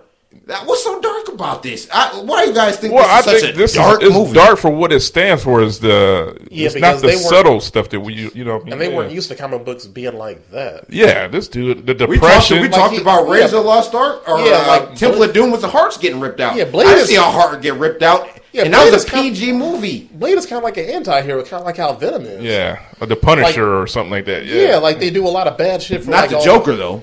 The Joker. You're trying. Well, the problem is we know the ending of Joker, so to speak, because you know how he ends up turning out.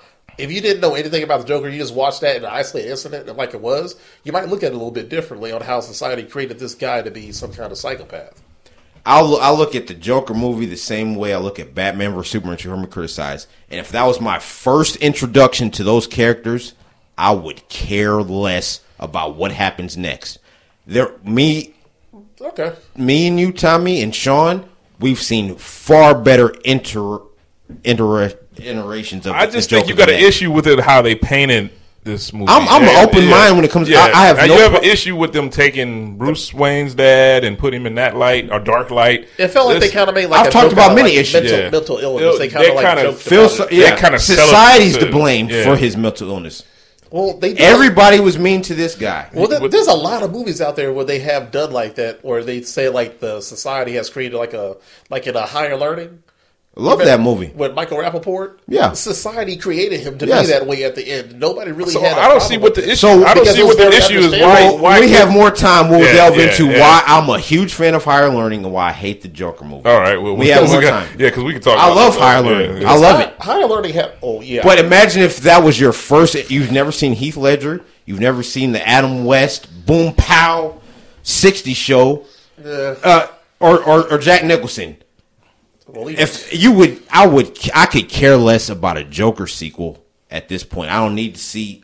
You'll probably never get a sequel after that. Yeah, but I think you're hanging on what you already. I think you're hanging on the positive things that you like the Jack Nicklaus Joker. You hanging on to those images. I think see the Joker being portrayed. I appreciate something new, Sean. Yeah, but new iterations of that. They're just showing that this is more not realistic, but there are people who live in poverty. I didn't like Jared Leto's Joker. I hated Jared. No, I didn't like that either. But I just think that this one. I think one reason, I know one thing you don't like is that they were comparing him to Heath Ledger's Joker. So I think you really have a hard time with that. They did compare them two, though. I applaud any actor who takes on the Joker role after Heath Ledger. I'm not saying he's as good as that That's Joker, a role I would never want to live up to. The thing he did do, he was good. He did a good job. He did. Whatever Joker they were trying to get out. You know what I mean? So, yes. Yeah. Joaquin Phoenix is one of the best living actors we have, and he did a great job as the Joker. My issue with that movie is not that. And there's a lot of different ways you can have sympathy for mental illness and what society does to people who have that. The movie that's often compared to is Taxi Driver. Yeah. Don't ever put that movie in the same category as the classic movie. There's a lot of similarities, though. Yeah, it was. Yeah, it's a lot of similarities. And just because you think I know how you feel, but there's a lot of similarities, man. Hey, I'm not saying I'm right. I'm just I'm trying to elaborate why I did not like that movie. So I'm about to say, nobody's right or wrong here. No, Nobody's right or wrong. And I'm just telling you why I did not like that movie. And another angle you can probably think of, and I try to do this every once in a while with certain movies. Right now, you're looking at it as the background, as like, you know, this is the Joker. Like, look at the movie in this aspect. What if you didn't know that was a Joker? I would have no interest in seeing the future of this, or have no interest in Batman at all. This is my introduction to Batman and the Joker. Why would I care about a sequel? Why would I care about these characters at all? No, movies like that will never get a sequel. They're not going to make a Taxi Driver 2. Like movies like that is like a one-off. You have to do a one-off. You can't do another one where you pretty much ran the well dry. You can't do anything else with it. You know, I expected this movie to be a one-off walking into that theater that night. Matter of fact, I probably would not have even seen that movie in the theater if it wasn't for a friend of mine invite me to go see that. And we both walked out of there hating that movie. And I've never, even the crowd was like, what the hell did we just see? You got to get some new friends. You got to get I enjoyed that because the crowd I was in was like, damn, that's dope. It was a movie like that can't make the money that it make and get all the critically acclaimed like stuff that came with it if nobody else liked it. I'm not saying, of course. And I don't like. I'm just saying I don't like Joaquin Phoenix because I still pissed off at what he did to. You're talking about like what's his name, Russell Crowe's character on Gladiator. So I always hold a grudge on him, but he did a good job. He did a great job. He's an amazing actor. Yes, he's a little off anyways. You know what I mean? Like, just do a normal interview with him. Go on YouTube and look. This dude's weird. You know what I mean? Remember that little phase where you try to be a rapper? Yeah, I know. With the beard, I remember that. Yeah. I'm retired from acting. I'm wearing a beard. Yeah. So God bless him. God bless everybody that did the Joker. But I did watch. You bring up Red Notice. Red Notice. What'd you think of that? The same Ryan Reynolds in every damn movie that I've ever seen. A $60 million budget just with the cast alone. Yeah, that's not even production. Gal Gadot was those three lead actors cost $60 million to have in that movie. That's terrible. If I had to give this a grade, I'll probably give it probably about a 3.9 out of 5. That's exactly where I was going to go. That's 3.5. That's a good job. Gal Gadot's in there. I'm a fan of hers. I don't find her all that attractive. What? All right, now we got a lot of disagreements going on. That's the best thing that Israel has produced. Jesus Christ. She's fine as hell. 5'10", Gal Gadot, oh my goodness, man. She's our age, too. She's super fine. Woo. She's up there with Scarlett Johansson and them. Yeah, she is. Yeah. Oh, yeah. I don't know. That's just not, I like older women, apparently. Like, she cool. I'm not knocking if she walked through here, you'd be like, God damn, she's fine. Yeah, buddy. But she's in there. Yeah, go ahead, Tommy. Yeah, so Red Notice was... it was exactly what I expected it to be, especially with The Rock and Ryan Reynolds. Gal Gadot, I was like, like, I wonder what her character is. But she played a nice little because villain she's there. Still a relatively new star. Like, her, like, Fast Five and all that shit, like, that's where we really, really got to get to know her before she became Wonder Woman.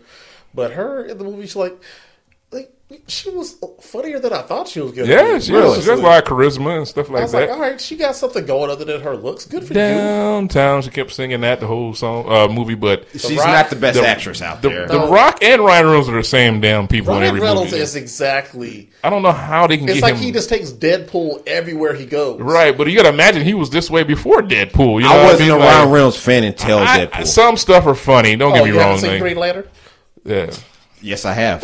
The less said about that piece of garbage. The only time I ever seen Ryan Reynolds not be as goofy was in Amityville when he was. Oh, yeah. That reminds me. Yeah. If y'all ever had like an underrated Ryan Reynolds movie, watch Smoking Aces. I enjoyed that. I've seen that. Him in that fucking movie was. Now that's perfect casting. That was a perfect casting for him because I did not see him do anything like that. Because before then he was doing all those fucking stupid comedies like Van Wilder and shit. Mm-hmm. Yeah, but as soon as he did that, I was like, God damn, Ryan Reynolds. I think Ridley Scott's brother directed that one. Actually, was that a Tony Scott one? Yes, it was. But is this the same Ryan Reynolds? The same as Deadpool, just not as bad. You know, I mean, it's just the same smirky little jokes. You know, and The Rock is just, and he's in every fucking thing. So I thought it's entertaining. Don't get me wrong, though. I enjoyed. It was a perfect like Netflix action movie that Friday night movie with a loved one. Yeah, you just got like familiar faces on the screen, man. It's exactly what I thought it was going to be. And it actually had a pretty good storyline. Yeah, so I was actually entertained by it. You guys got me excited to see it. Okay, it's not going to blow you out your pants. No, you don't like that. But you don't want to get blown out of your pants like I've had before. So, you've been blown out your congratulations. You guys have better weekends than I am. What about Dune? Have you guys seen Dune? I told Sean about this when he asked me about it. I was confused as shit watching that. I watched it. It was beautiful to watch, but I have no idea what the fuck I watched. It was it was slow moving. It wasn't. It wasn't as. I don't see what all the hype is about as far Me as neither. that was my first introduction to Dune. Visually, it was beautiful to watch. Apparently, Star Wars got some ideas from Dune back in the day. And they got it from Flash Gordon also. It looks like it. And some of the best art steals from other art. And Yeah. Jason Momoa was actually really, really good in this role. I liked his role that he had in this one. I thought he was just He was gonna a be like badass. that, He was kicking a lot of ass in this Yeah. movie. Yeah, man. He was like, damn, he was more badass than Aquaman. God damn, how do you do all this? Aquaman. But overall, it was kind of like big, but overall, it was just like big names and a big movie. And it was Yeah. kind of like, I don't. And apparently, no action really got going to It like wasn't the a lot end. of action, but they haven't even been greenlight for the part 2 yet, and they already got It's coming. It is. Oh, It okay. They is. set it up as a sequel. And Yeah, I'm like, this that's sequel the first better thing be- they show is part 1. Oh, part Oh yeah, 1. the last 30 minutes was force fitting you. There's another one coming. Yeah, If part Don't 2 worry. don't start out like Matrix Reloaded did, It's I'm not. gonna be- Yeah. I It's need not. action like from the beginning, and you better not let up. Yeah.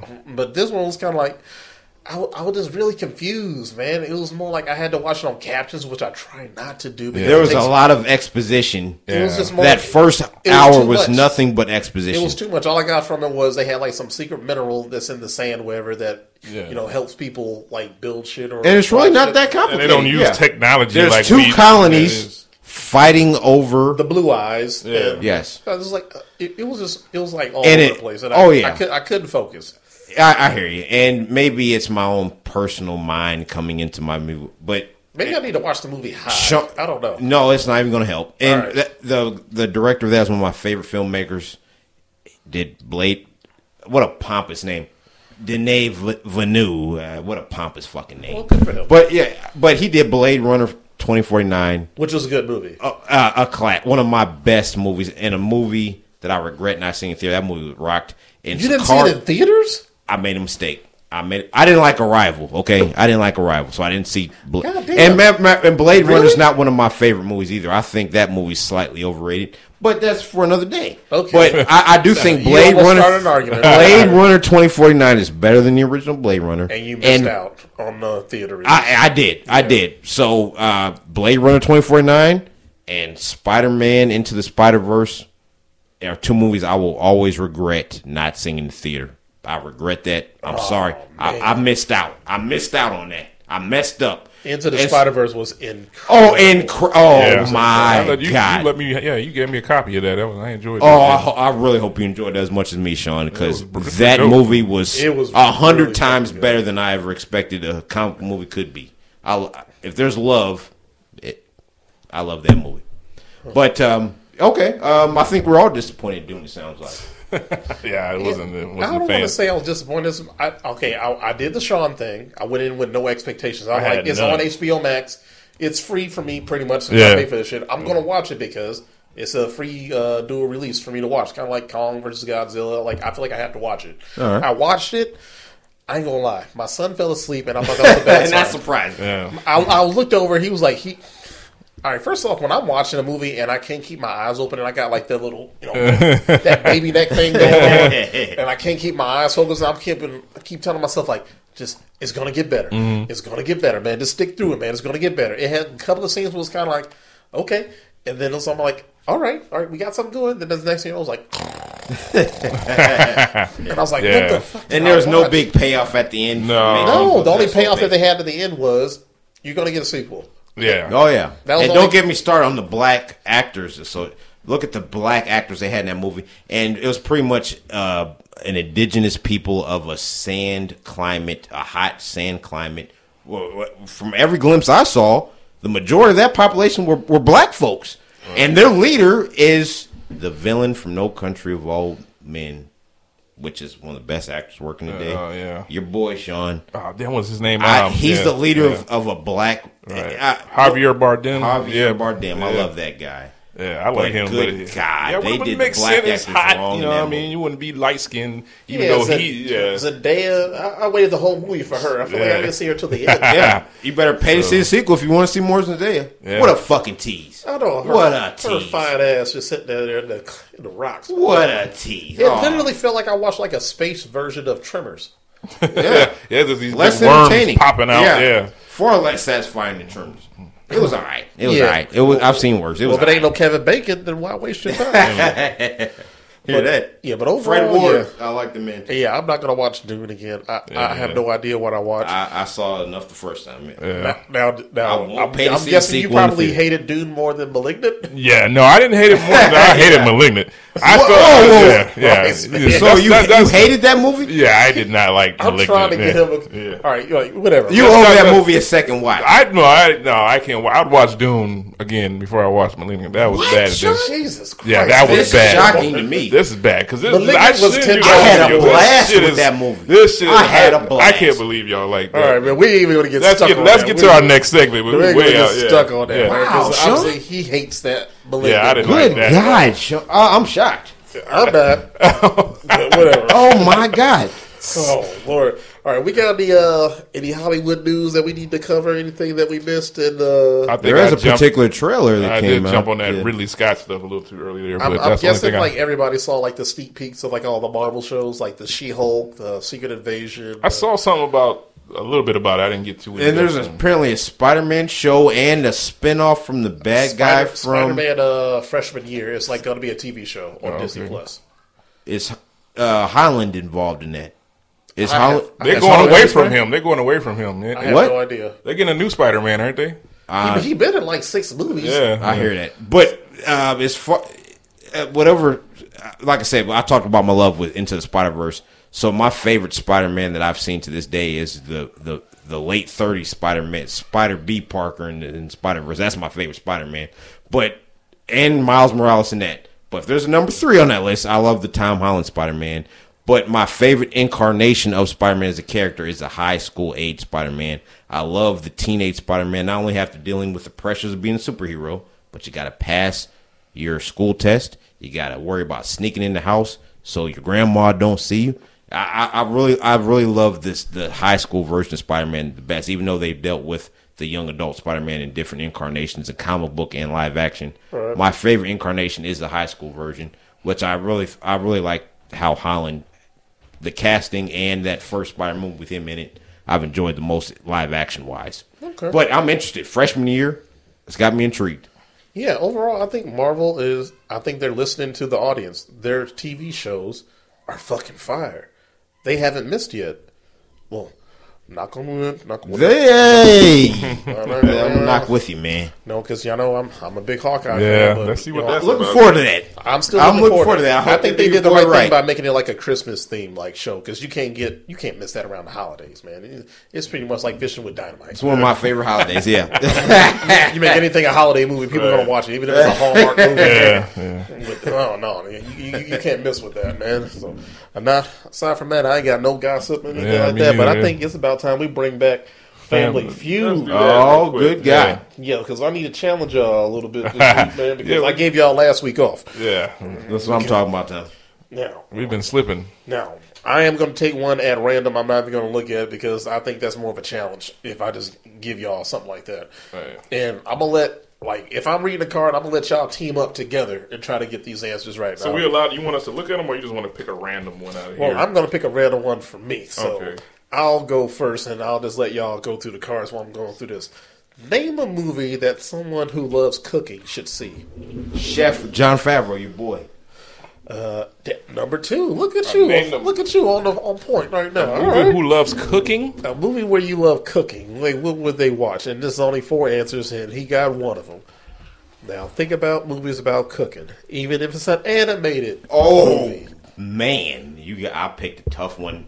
For me, I'm lost. I don't even know the answer to this. Cooking. Now, one of these is an animated movie about a rat. Ratatouille. Love that movie. Pixar. Ratatouille, number 3. There you go. Now, another one has... what? Under Siege? Is that on there? That should count. But he was the cook. Yeah. Casey fucking Ryder. Fucking Ryder. No, that's not on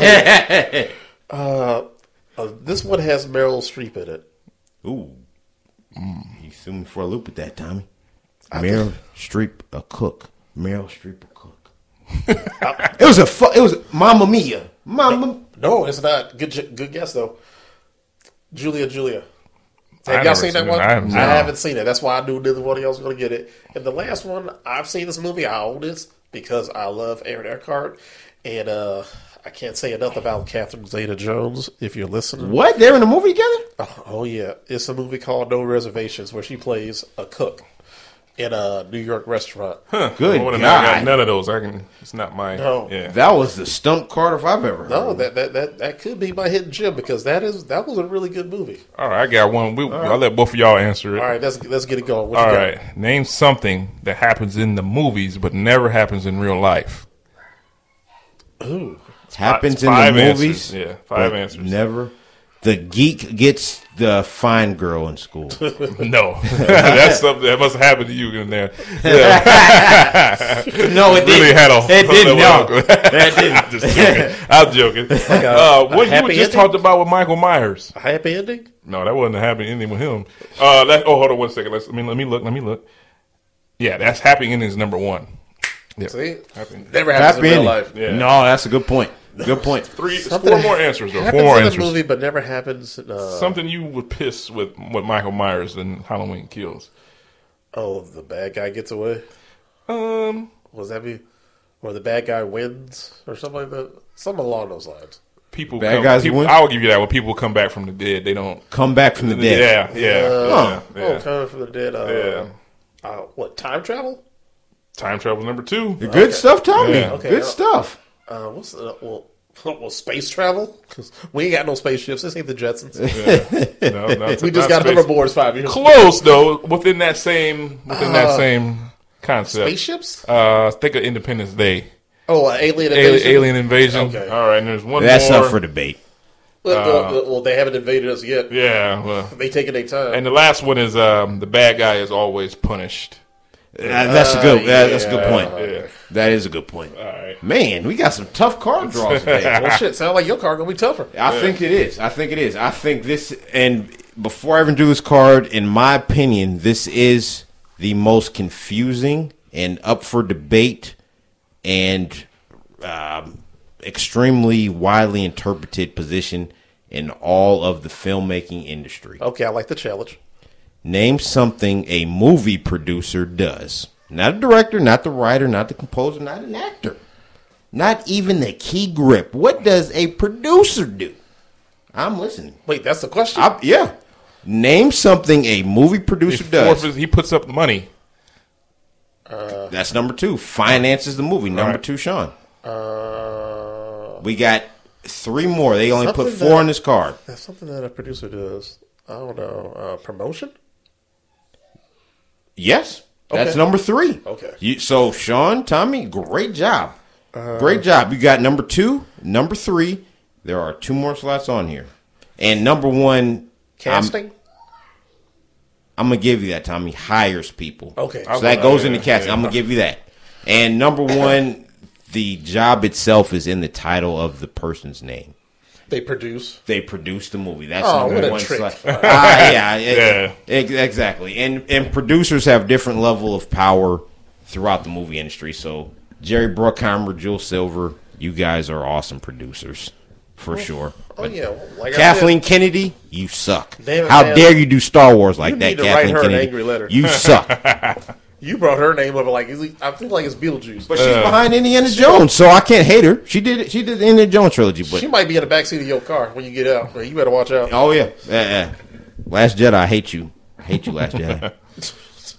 What we got next? Hidden Gems. All right. We got time for that. Yeah. No, we got time for that, man. I'll let y'all start because I forgot to write mine down, so I got to look for it again. I'm gonna go with one of the best martial artists of all time. Whoa, I'm intrigued. But I know you guys might have all seen it, but it might have slipped under the rug for some people. It's been out for about 4 or 5 years.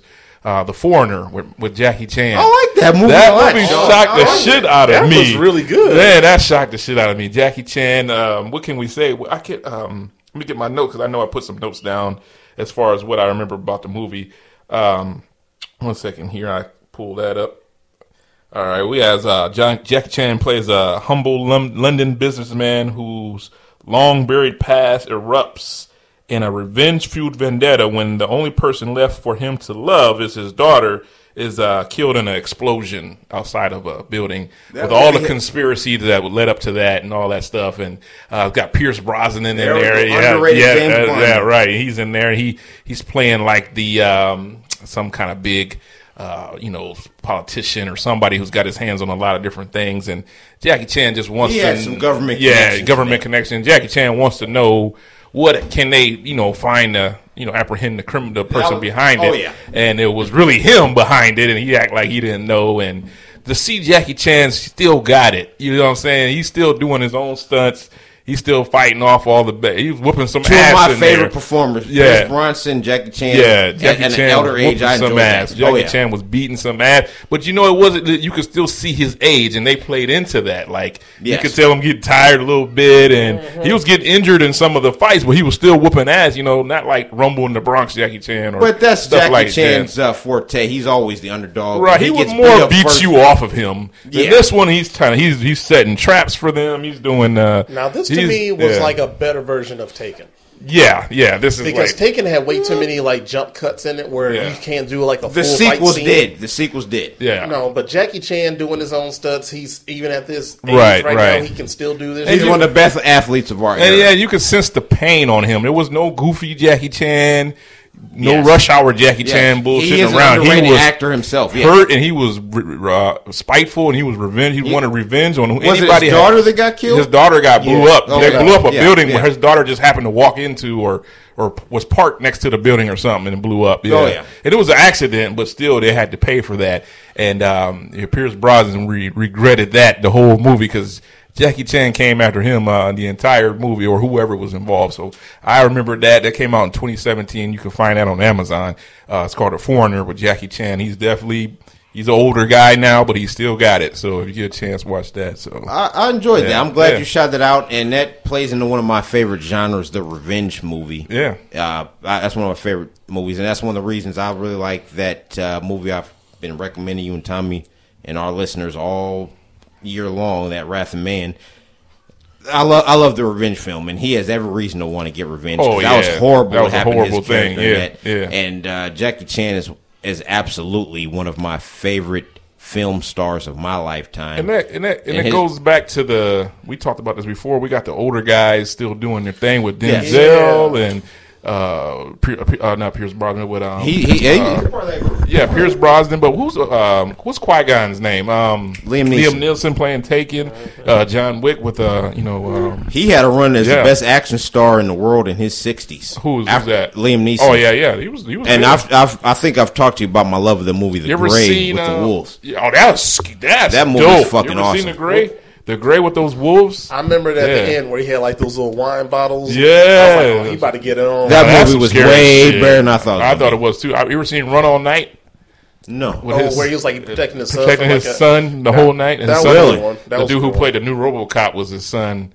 Nice. He plays Flag in Suicide Squad. Colonel Flag. Yeah, Colonel Flag. Yeah. That's the same guy to play RoboCop? Yeah, he played the new RoboCop. The remakes. Yeah. So the remake. Run All Night. That's a good one too. Yeah. Yep. So. All right. I remember that movie. I never got a chance to see it, but okay, I'm glad that's good. I love Liam Neeson. Yeah, anything with him in it, I'll give a chance. Actually. So yeah.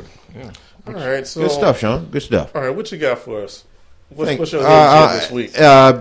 Tommy, I appreciate that, and really, you should be going before me, but thank you for that. I got one if you want me to go, because once again, I'm trying to keep it. I'm trying to keep it like light and trying to keep it fun. I ain't gonna give you nothing dark or anything like that. But if I had to give us a hidden gem this week, something that I just saw on Netflix that came back, is because I was thinking about Haley Steinfeld playing in the Hawkeye series, and I forgot about this movie that came out about 5 years or so ago. It's called The Edge of 17. Have you ever seen that one? Edge of 17. It's basically like a coming of age tale, like somebody I like those high school movies where they're showing like people going through like all the dramatic shit of going through high school, like transitioning high school's into an like experience. from a girl to a woman, or growing up, man, making friends, losing friends, that kind of shit. It was just so fucking funny watching that movie. And Woody Harrelson kills me in this fucking movie. You got me hooked already. There was this one scene where she basically comes in because she sent like a dirty ass text to this boy that she has a crush on, and then she was like trying to like delete it or whatever. She's like, "Oh my god, I didn't mean to send that to him." Or then she goes to Woody Harrelson, who was pretty much her best friend in the movie, who's her teacher, and then he like reads the text or whatever, and then he's basically like giving her the shit. He's like, "You know what? because she came in and was like, "Oh, I'm going to kill myself," and then he was sitting there thinking like, and he was telling her like, "You know what? I was actually crafting my suicide letter right now just as soon as you walked in." I can relate to that. And he's like, basically I have like an hour of my day wasted by one dorky-ass teenager who looks just like you. And you always ruining my damn lunch break. He's like, "Goodbye, fuckers." And like, he was just so fucking sarcastic and funny in this movie. He is so fucking good. Yeah. And Haley Steinfeld, this is like one of those before she became like a real star kind of movies, but she's like really good, like in her teen movies or whatever. And this one was, I guess, a sleeper for her because it tackles in a lot of dark stuff about, I guess, like how you describe it? Like basically growing up without a dad, and then basically having like a crazy mom, and then like your brother is more popular than you, and you're basically like a nerd that nobody likes or whatever. It's like basically being out of place in life. A lot of people can relate to that. Yeah, it's like one of those where everybody can relate to that one character, whereas a boy or a girl, you can relate to like being out of place in life and you don't know where you're supposed to be. You're not human if you've never experienced that. Right. Yeah, and so it was like a perfect movie for her, and Woody Harrelson kills it. It has Keira Cedric in it, as like the crazy mom. It's just a great fucking movie on Netflix. If y'all ever get like an hour and a half just to kill, man, just go ahead and watch that, man. It's funny as hell. It's so fucking funny. And I stand by that. So hidden gem for me this week is The Edge of 17. So I'm talking about, Tom. That's a movie I have not seen. And I think both you and Sean had great picks for the hidden gems. I've seen The Foreigner, which I enjoyed, but that is an underseen movie. Very underrated movie. Very. And I'm gonna seek out The Edge of 17. And I did watch that in theaters, and it is a lot better in theaters. What is it? The Foreigner. Oh, yeah, I think I did see it in the theaters, too. When I saw it in the theaters, I was like, holy shit, Jackie Chan is like right. Jackie Chan. And they I expect love him that man so much. They just thought it was an old man they was dealing with, so he was whooping ass. No. So, yeah, great pick. The first Jackie Chan movie I saw was Rumble in the Bronx at Southtown Theater here. Mine too, yeah. And the movie cut off halfway, and we had to wait 20 minutes for them to finish it. But I miss Southtown Theater so much. But I love Jackie Chan, and good picks by you and Tommy both. I'm also going to mention a movie for my hidden gem, a movie I regret not seeing in the theater. It's a 2005 movie called The New World. I want to mention this movie since we got the Thanksgiving holiday coming up next week. And The New World is about the popular American story about John Smith, the European settler, coming and landing and founding the colony Jamestown, interacting with the Native Americans, and having a romantic relationship with Pocahontas. That's a story that's been romanticized throughout American history. But this movie really not only humanizes both characters to something I've never seen, not only in animation or live action film, but I really think they should be showing this movie in history classes as far as what can happen when there is a clash of cultures with separate interests in mind. So basically it's Avatar. Exactly. Okay. Avatar was pretty much Pocahontas and John Smith retold. It was a nice little remix. Yeah. It is, but this is like a live action movie? This is a live action movie, and it came out in 2005? 2005. That's this hidden gem. Colin Farrell's the lead star. Holy shit, I haven't seen I that. Christian briefly Bale. remember a little bit of this. So, Pocahontas married John Smith, but she had a second husband, and she ended up dying of disease in Europe. Christian Bale plays her second husband. And I want to point out the filmmaker who was behind this, who was one of my favorite filmmakers, except he should probably be working for National Geographic. He only makes a movie every 10 years. It's a guy by the name of Terrence Malick. If there's ever a filmmaker outside of Spielberg or Scorsese who wants to convince you that 35 millimeter film is better than the digital, which the digital progression has been great, and most of the movies are shot on digital. But if you ever need a reason to see why there's a reason why film looks so good, this is one of them.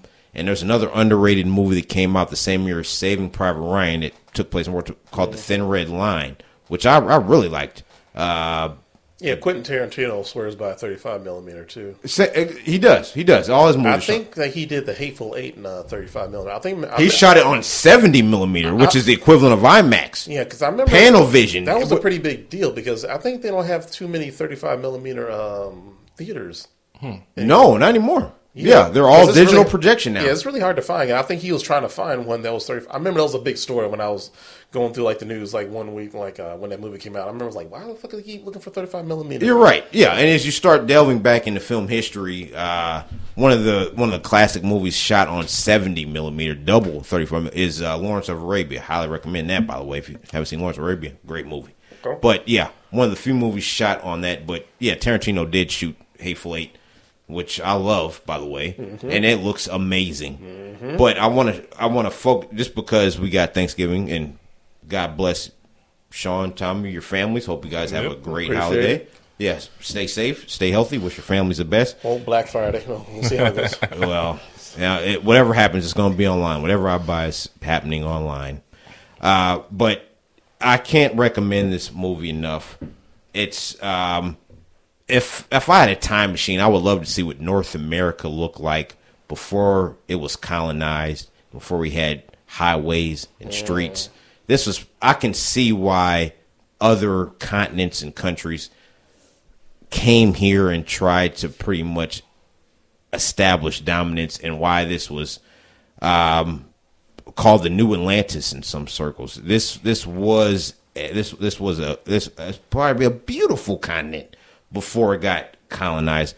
But not only because of that, there is you can really see about what the disparity is between an established culture that's been around hundreds, if not thousands of years, compared to somebody coming from a different continent trying to build their own culture in a foreign land, and how they struggled.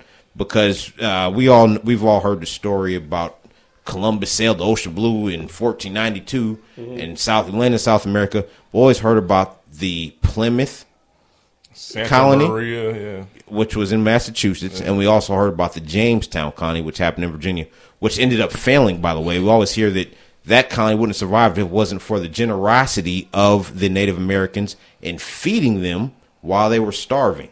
This movie shows that story, and it shows pretty much shows the seeds of why that relationship ended up going sour. Very underrated movie by a very underrated filmmaker. The New World 2005. That is the definitive Pocahontas John Smith story, not Avatar, not the Disney animated version. The New World. Give it a chance. I think y'all would like it. All right. Well, that's definitely one that was hidden. I've never heard of that movie. And the same filmmaker not only give Thin Red Line a chance in 1998, that World War II movie that came out the same year, Saving Private Ryan. It's not as good as Saving Private Ryan, but it's worth watching. The same filmmaker made a movie called The Tree of Life with Brad Pitt after The New World, I think. Yes, it came out either before or after The New World. The Tree of Life starring Brad Pitt. Okay. Tree of Life, Thin Red Line, New World, but Hidden Gems, New World. Happy Thanksgiving, everybody. God bless your families, especially Sean and Tommy. We'll be here next week. We'll be here before Thanksgiving, right? No, yeah. Sean, you're wearing that bear sign. You know my brother and sister live in Chicago. I will try to be here next week. Okay. If I have to go to Chicago Wednesday night with my dad to see my brother and sister, you guys have a great show. And thank you guys both for having me on as a regular guest. I can't appreciate that enough. My life is not complete without Cinemax Savant. So for you guys letting me contribute to that. Yeah. You going to Chicago, so you might not make it back. Yeah.